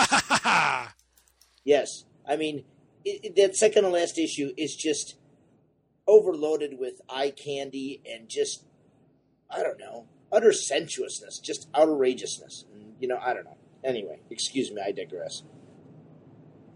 Anyway, moving on. I don't know. Fatale, great book. Finished up 2014, but man, some real high points and some low points. Again, poor Brubaker can't end stuff. Maybe this editor on, what's the name of his new book? Well, we're talking about that later, so I won't say that. But anyway, the editor should help him. Did you just take my Fatale? I was going to talk about Fatale. You talk about Fatale. You let me take over. Don't be talking all. Take over. Wait. Yeah. Weren't you going to talk about Manifest Destiny? Well, I could, yeah. That's for I just talked about Fatale. Okay, sorry, man. All right. Excuse me. All right. I'm sorry. Uh-huh. Anyway. Uh-huh. All right. Anyway, Manifest Destiny. One of those series you can't hate. It makes you fall in love with it. And, you're on board, and it's just like this. It's like somebody gives you drugs and says, just sit here and watch this, and you just do this. Because it's one of those creepy voyage adventure-esque books, but it's just like got this real luscious artwork by, let's see, who are creators on that book? Chris Dingus, the writer, and Matthew Roberts, the artist. Both unknowns. You see, our podcasts have lots of unknowns that should be discovered, and these guys are two of them. The first Manifest Destiny trade is out, and I have to say I've read 5 issues in past that, and there's been no let-up of quality. How did you describe it in one of your podcasts real quick? You mentioned some phrase about how you're supposed to like this book, or something to that effect. I'm trying to remember. No, I'm getting bug eyes over here, kids. But anyway, you can't help but to like this. It's just one of those reads. Lewis and Clark Expedition, going through America, mythological scary monsters that kill people and eat things. It's all there and really done in this like harmonic, lull you to unconsciousness type art style. Anyway, one of the best comics of 2014. I was going to try to look to see what I said about it, but... Oh, sorry. Well, it's okay. We'll move on to Minimum Wage by Bob Fingerman. Oh, wow, I love this book. You get another one. It has unfortunately apparently been canceled, but maybe not, because the trade that's coming out is called Book 1. There you go. And so possibly it will be back next year. How do you... Bob Fingerman writes about Rob, a recently divorced cartoonist who is living in New York with his mother in Brooklyn. But before Brooklyn became the place to live, he's drawing porn comics and Pokemon-esque comics that are also, it turns out, very porn. They're opposite ends of it. They're opposite ends, like his commercial. Opposite ends, but they join at the beginning. He's got all these dating issues going on, including him dating his childhood crush from a kids show, Deputy somebody. I mean, it's just an awesome, awesome book. That is the most repressed sex issue I've ever seen in my life in comic books. And it's really funny. I remember that the first issue I had some problems with, and I came back for this. You recommended it. I came back, and it just got really good. Yeah. The Brooklyn, New York, semi-Jewish underlaced humor is just hard to resist once you start getting a steady diet of it. You know what I mean? It's like good food. And I agree with you on that. That's very good points. Bob Fingerman is a wonderful creator. Next, we've got one that I don't read, so that's kind of weird since it's one of the best of the year, but I don't read it. So Vernon's going to talk about it. You don't read it. Well, you know what? And people ask me why I like Sex Criminals, and I look at them blankly, and I'm like, I don't know why. I don't like the protagonists. I'm not necessarily involved with the plot, but yet it's like a guilty pleasure. You know, I maybe this is the year of guilty pleasure because yet another book has wooed me over to its strangeness about these two people that have sex and the world stops so they can go off and pretty much do whatever they want, and then eventually down the line they run into other people like themselves, and it's just bizarre. And there's sex and there's all this stuff, and it's not a kid's book, but it's just like if you were going to read like a clinical psychotic book about two people who have issues and their superpower of vanishing into another world, it's for you. And it's nicely, I don't know, Chip Zdarsky. Here you go, Mr. Librarian. Chip Zdarsky, I heard this was a synonym for his real name. If you can identify that by the end of the podcast, I'll buy you a beer. But anyway, Sex Criminals is just, like I say, one of those guilty pleasures that once you're on board, you're either sucked in or you're not. You know that's not your book, but if it is, it's just like a, I don't know, cryptic walk through the park. His real name is Steve Murray. He also works under Todd Diamond. That means you either owe me a beer or 2 beers. I'll give you 2 beers for that. All right, sir. Next up, we have Sons of Anarchy, which we already talked about. So we're going to go right back to Vernon. Oh, man. Anyway, so in other words, read Sons of Anarchy in trade paperback and in the floppies. Back to Vernon for Unwritten, and now Vernon cannot spoil any of Unwritten because I have not read it in many a year, but I plan to. Yes. Michael Carey, you know, after all these years, still continues the momentum, the complexity, and the convincingness of all the characters in the Unwritten, even to more complexity and success than he did the Lucifer series. And his partner in crime, Peter Gross, and him make a very convincing tableau of characters and in dimensions and all that stuff. And man, it's like a flawless ride through someone's fantasy settings. I mean, it makes things like Harry Potter look like poop. So if you are a Harry Potter fan, or if you fucking hate Harry Potter, this is the book for you. And that shows you how successful Mr. Carey is with this book. Peter Gross's imaginings of all the characters are spot on. He's been a Vertigo artist for many years. Just start reading this book. I think there's 10 volumes out now, but because you can't start reading the monthly, I think there's only one more to go. But anyway, best comic of 2014 once again. All right, I made that quick for you. And you get yet another Joshua Williamson book, man. Ghosted, our first Joshua Williamson book. Now, so Ghosted is about, the first arc was about like sort of a heist, ghost thing. It was like Ocean's 11 because he introduced a bunch of characters. Since then, he's sort of been wheedling down the characters he's going to use in the subsequent 2 arcs. And it's just getting to be a good book. It's got its ups, it's got its downs, it's got a bunch of good characters, though. And I mean, it's been working out. The protagonist is always interesting. Yes, and Williamson's really good at doing that heist thing where... a character, you know, the heist movie where the character knows something the reader doesn't and then is able to you're able to surprise the reader, and Williamson does a good job at not cheating the reader when doing that surprise. That's absolutely correct. He knows how to pace things. There's a dynamic construction to it all. It all has nice conclusion levels. And for 3 trades now, this is 3 trades of really nice material that have all stepped up to the plate and provided themselves with very good reads. And Ghosted remains one of my continued ones. We'd be amiss without mentioning his artists, David Gianfelice. This is a guy that can draw Ghosted and draw fucking Spider-Man, okay? And then we also should mention old hand Goran Sudzuka, who's been around a long time as well. Both of these people bring great skills to the table, are really unsung heroes in sequential art, and they're doing some great stuff on the independent fridges these days, so make sure Ghosted's on your payroll. Another regularly published one that's coming out is The Sixth Gun. Are you caught up with that yet? No, so you're being careful with that too. Ha! Okay. I'll be good, boy. Six Gun. I think I mentioned and recently, Six Gun is a great mysterious type of Western apocalyptic book about a set of six guns, which are metaphors for the end of the universe, and various factions want to capture them, control them, and reinvent the world in their own vision. And yet it's set in the Old West, and it's just an absolutely wonderful book.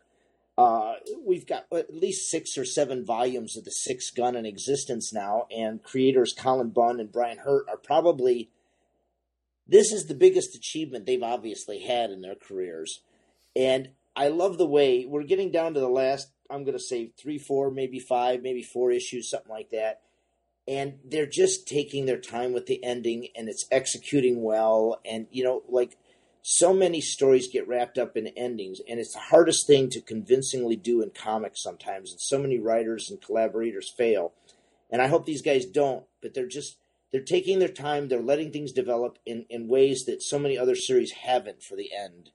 And I'm really praying for a good end, because I'm like, wow, this could be like a ballet, you know what I mean, in a way. I mean, it sounds like a goofy metaphor, but it has its origins there, Anyway, sorry, I don't mean to go on. Next up is Velvet, which is another Brubaker series. How did this make the best of? Man, I think because it's mysteriously hooking. It is. It is about a super spy in the 60s and 70s who's female. She got retired, ended up working as a receptionist without anybody knowing what she did. It's just a steady read, really. I mean, it's very derivative of other things, but it's got beautiful Steve Epting art. Velvet's a very likable character, even though her story is not particularly interesting. Well, she's not a really emotive character either. You don't see her like getting freaky or love, or you don't see any emotions from her. And I guess that's the spy thing. I mean, it might very well be it, because the men are generally shown as emotionless creatures a lot of times in these types of novels, and she may be, wired like that. Mm-hmm. Somebody told me that, what was it? They also interpreted Velvet as a look at what happens to people who are spies or super spies, and what kind of lives they have to lead, and why it's kind of sad in some ways and fascinating in others. I don't know. Velvet remains kind of a must-read, yet not a must-read. I don't quite, it's like it pages. Best of the year, I'm going to give it to it because it's still executed enough to make me want to come back every issue. I can't help but to want to read Velvet, even though its flaws kick me in the butt sometimes. Yeah. All right. What do you want? You want? I keep taking yours away. You want the next one? No, you can have She-Hulk. All right, She-Hulk it is, baby. Charles Soule. Okay, one of the unsung heroes, and one of the third talent watch. We'll put him on the list too. Charles Soule is talent watch 15, so he'll be the third one, kids. He's writing his best commercial mainstream book is Marvel She-Hulk. Real light in tone, real poppy, real quick moving jokes, fast plots, not deep. Wonderful use of the characters and personalities and dialogue. Charles Soule is definitely a wonder to watch. He's just got a contract with Marvel, so unfortunately he's going to be exclusive for them other than his own homegrown lettered 44.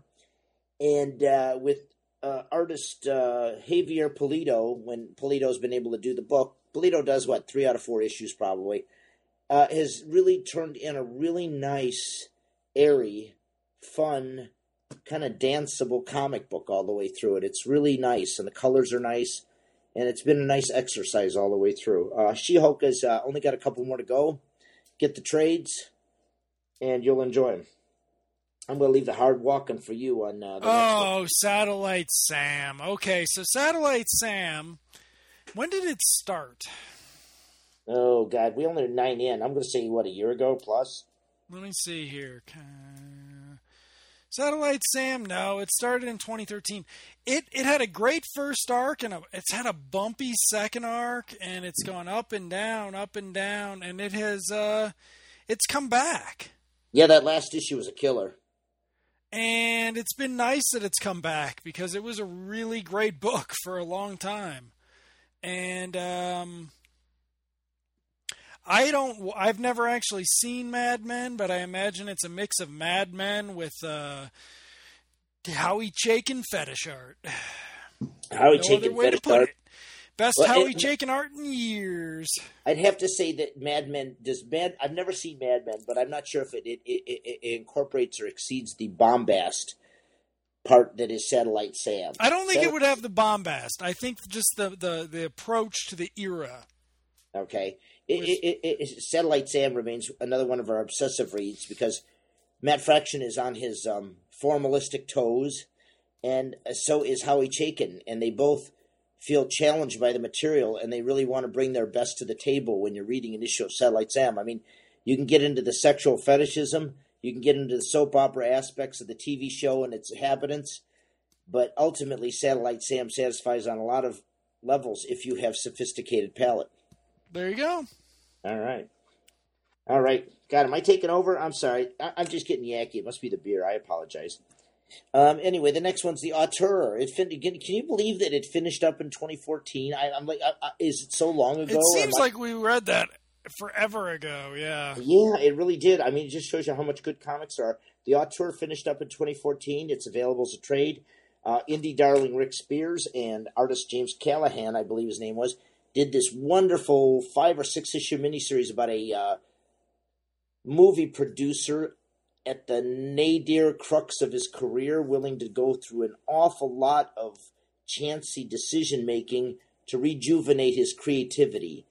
And The Auteur is a great X-rated look into psychedelic enhancement, romanticism, sex, and movie producing, and all the crazy characters involved with said things. And it was a successful read on that one.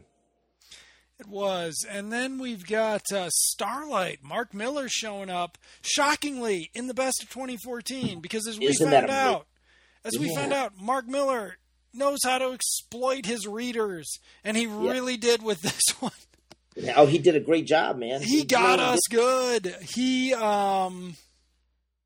It's basically like Flash Gordon, I guess you could say. It is Flash Gordon. It is Flash Gordon. Supposedly he wanted to use Flash Gordon, he couldn't, something like that. But it is a great book. He really sells the end of it. He gets through some bumpy spots, but that last issue is a great read, and it's reader fulfillment at its cheapest and best. And there's not one original idea here. Not a single thing in that comic book is original. Not an iota of it, but it gets through 5 issues of just wonderful momentum. It's great. Stuff. Yeah. All right. Good stuff. Anyway, another one that is not contentious between me and Andrew. We always find different things to talk about it. Is Princess Ugg, Ted Knife's latest effort with a female protagonist who's a barbaric princess who attends, I guess, more or less princess finishing school to try to learn diplomatic ways and get along with her neighbors. It's a really nice Ted Knife female empowerment type thing, but we're kind of wondering where he's going with it. I think it's a good read for tweeners, although not a younger set, because the last couple issues have demonstrated her good use of an act. How do you feel about it? Yeah, we sort of had this discussion based on the last issue. It didn't have enough violence for me because it was finally the action sequences. And Vernon pointed out that it's supposed to appeal to a younger audience too. And I mean, we were talking later about how it's going to be hard for him to succeed at this, straddle that fence, that trying to be for 10-year-olds while still being sufficiently barbaric is going to be difficult. Right, and the latest issue was that was the cleanest head shear of anybody I've ever seen. I mean, there's no blood, no droplets, no entrails, but yet it was pretty clear that the guy's head was cut off because you saw the neck bone. And I'm like, whoa, we're not in Scholastic territory anymore, Grandma. Yeah. So next up we have Letter 44, also by Charles Soule. Artist is Raphael Albuquerque, I think. Yep. Doesn't matter. He's not very good. Alberto. Alberto. He's not very good. Letter 44 is from Oni. Did you find this one? Which one's this? Letter 44. Yeah, I heard he was doing it, and I came on late to the Yeah, we both came on late. Yeah. It is a comic about a Barack Obama-esque president discovering the reason that a George W. Bush-esque president invaded Iraq was simply because he needed to train soldiers to fight space aliens. And he needed to hide money to create super weapons. And it is, for the first 4 issues, about that crazy. It's a mix of the West Wing with Mars Attacks, only serious. Right. And and also there's the story in space, which is just sort of modern space stuff, you know. But, he tells it so convincingly. Yes, and it's very good, and he does a really good job of making you care about characters in a short period of time, too. Yes, very much true. And the book has gotten onto its own 2 feet. He's gotten away from the comparisons to Bush and Obama. Yeah. And it's just becoming its own thing now, and it's really working out. I mean, even if the Mrs. President's a hoe bag, I love her. I mean, it's don't a great spoil book. Too much, Vernon. Sorry. Anyway, here's another controversial one. The new Batgirl book by Cameron Stewart and Babs Tarr also made our best of list of 2014. With only 3 issues under its belt, I threw that on the list just because its ambitions seem much more than an average comic book, and DC's letting Cameron Stewart do what he wants with the book. He makes kind of a tough mistake in issue 3 with the antagonist. Mm-hmm. And he's apologized for it. A couple of my customers said that he went online and he issued a statement and did a very good apology about how he handled it from ignorance. But in some ways, he's really trying. The first 3 issues of Batgirl are probably the most tightly plotted comic in the entire DC line. And for that alone, it gets my attention because I want to read them and I want to find out what's going on with Batgirl and the fact that she's a detective and she has to use deductive reasoning to come to conclusions about things. And I'm really on board with that. And Babs Tarr is proven to be a perfect companion to him because he does the layouts, but she adds a certain dimension to it that makes it uniquely hers. And I'd have to say it's probably the best DC comic right at this moment coming out. There, read it. Now, Copperhead by Jay Faber and Aaron Godlowski. Godlowski? I'm going to go with Godlowski. Sorry, folks. We're going to mangle these names. Yeah, we're not very good at that. We loved the first 2 issues of Copperhead. Yes, we adored them.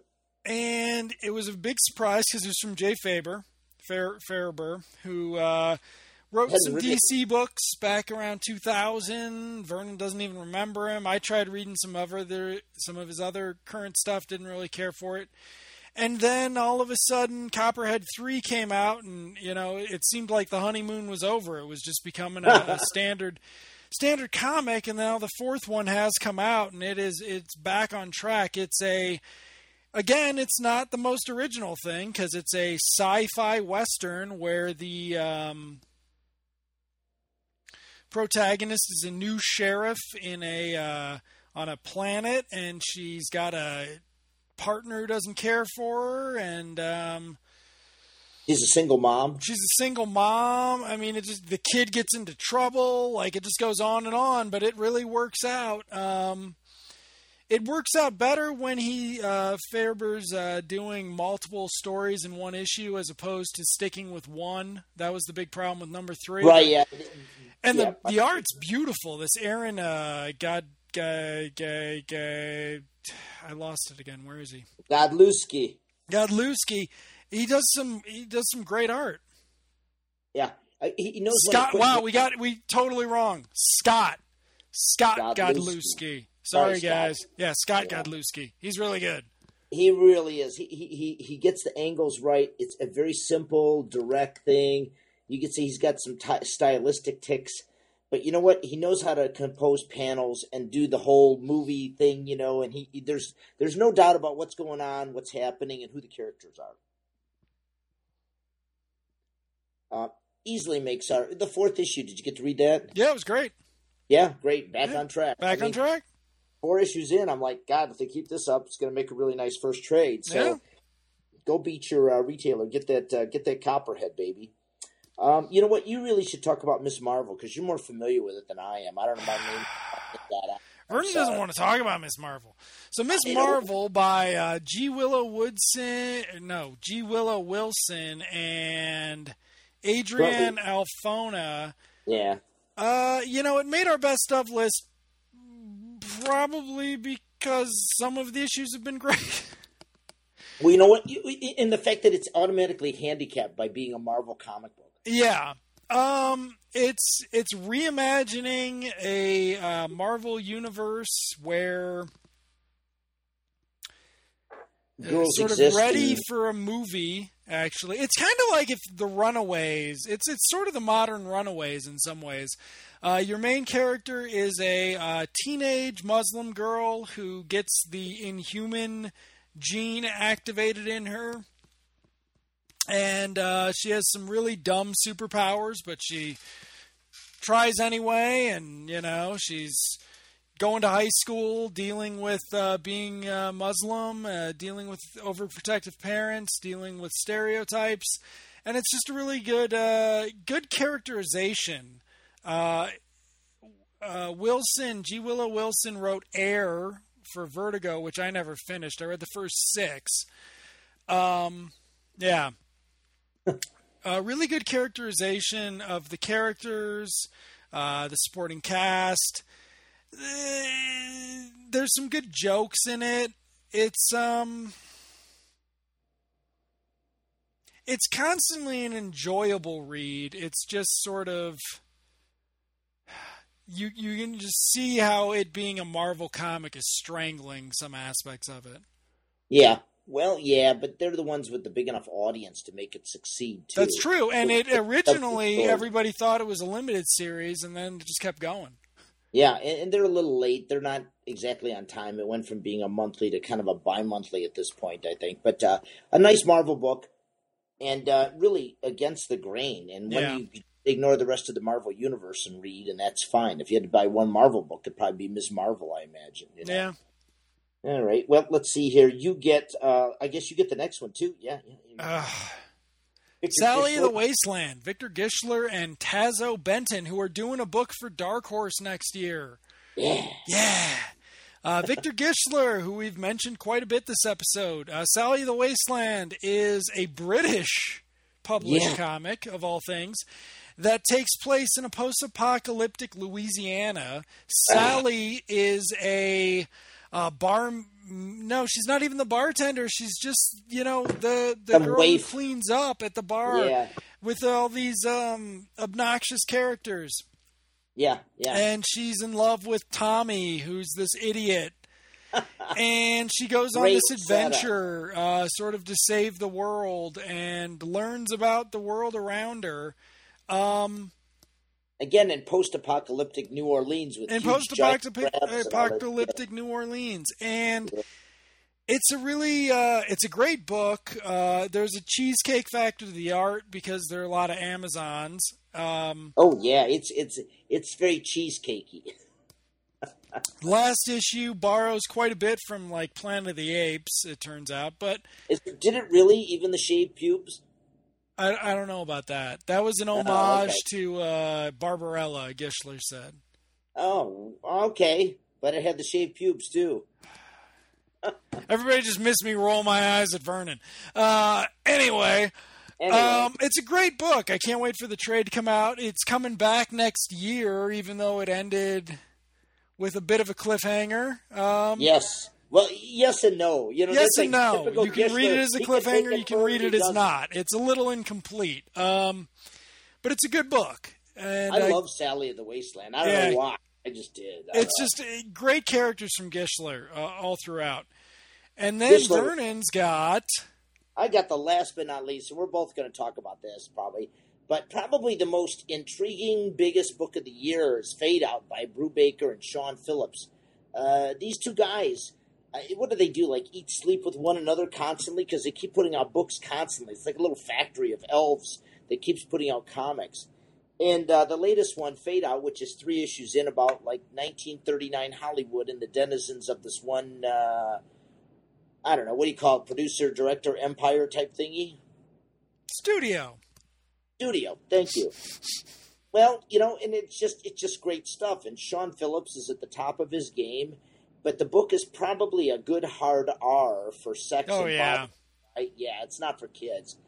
But it's really just beautifully rendered, first of all, and then the colors from Laura Breitweiser or whatever her name is, just great, luscious stuff. And Betty Betty Breitweiser.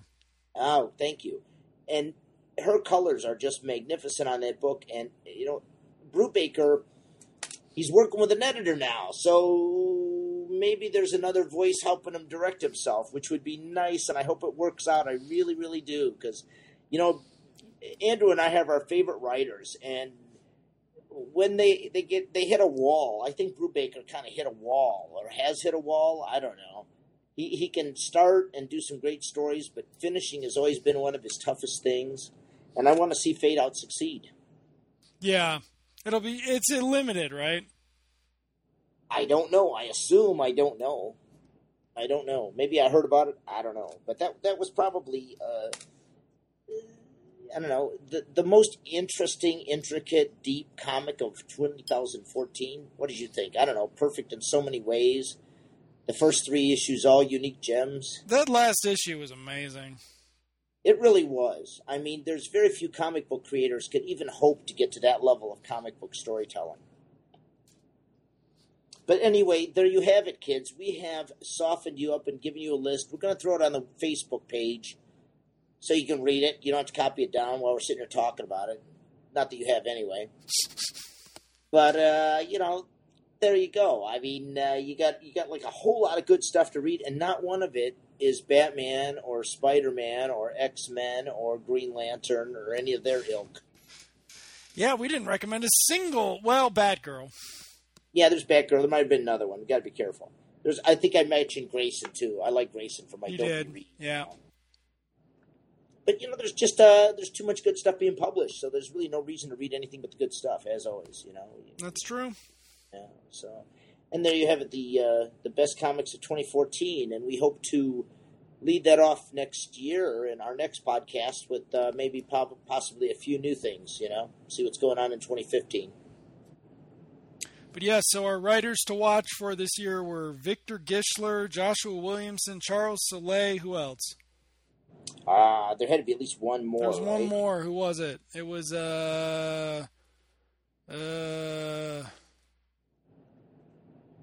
We had at least 3 on the big. We had at least 3, but I thought we had a 4th one too.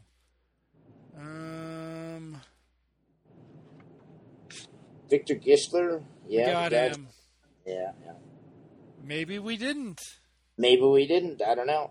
Charles Soule, he was another one. Charles Soule and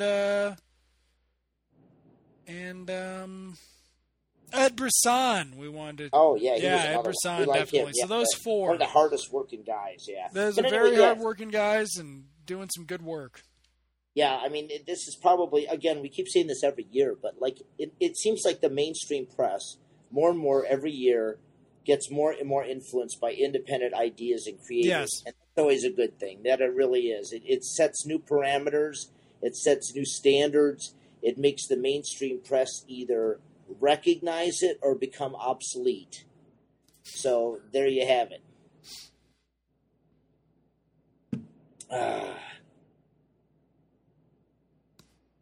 Okay, so is that it? Are we done? I guess that's it. I mean, it's kind of funny. Like, you and I have been working so much during the holiday. It's like, hey, man, we got time for this. Let's do this. Well, we hope you enjoyed it. We love your comments. You can reach us on the Facebook. And I think that's the best way to do it. You got any rants, raves, anything. We're here to listen to you, And give us some ideas if you have anything you want to talk about. We always keep an open mind. Except about Matt Kent. Yeah, I guess so.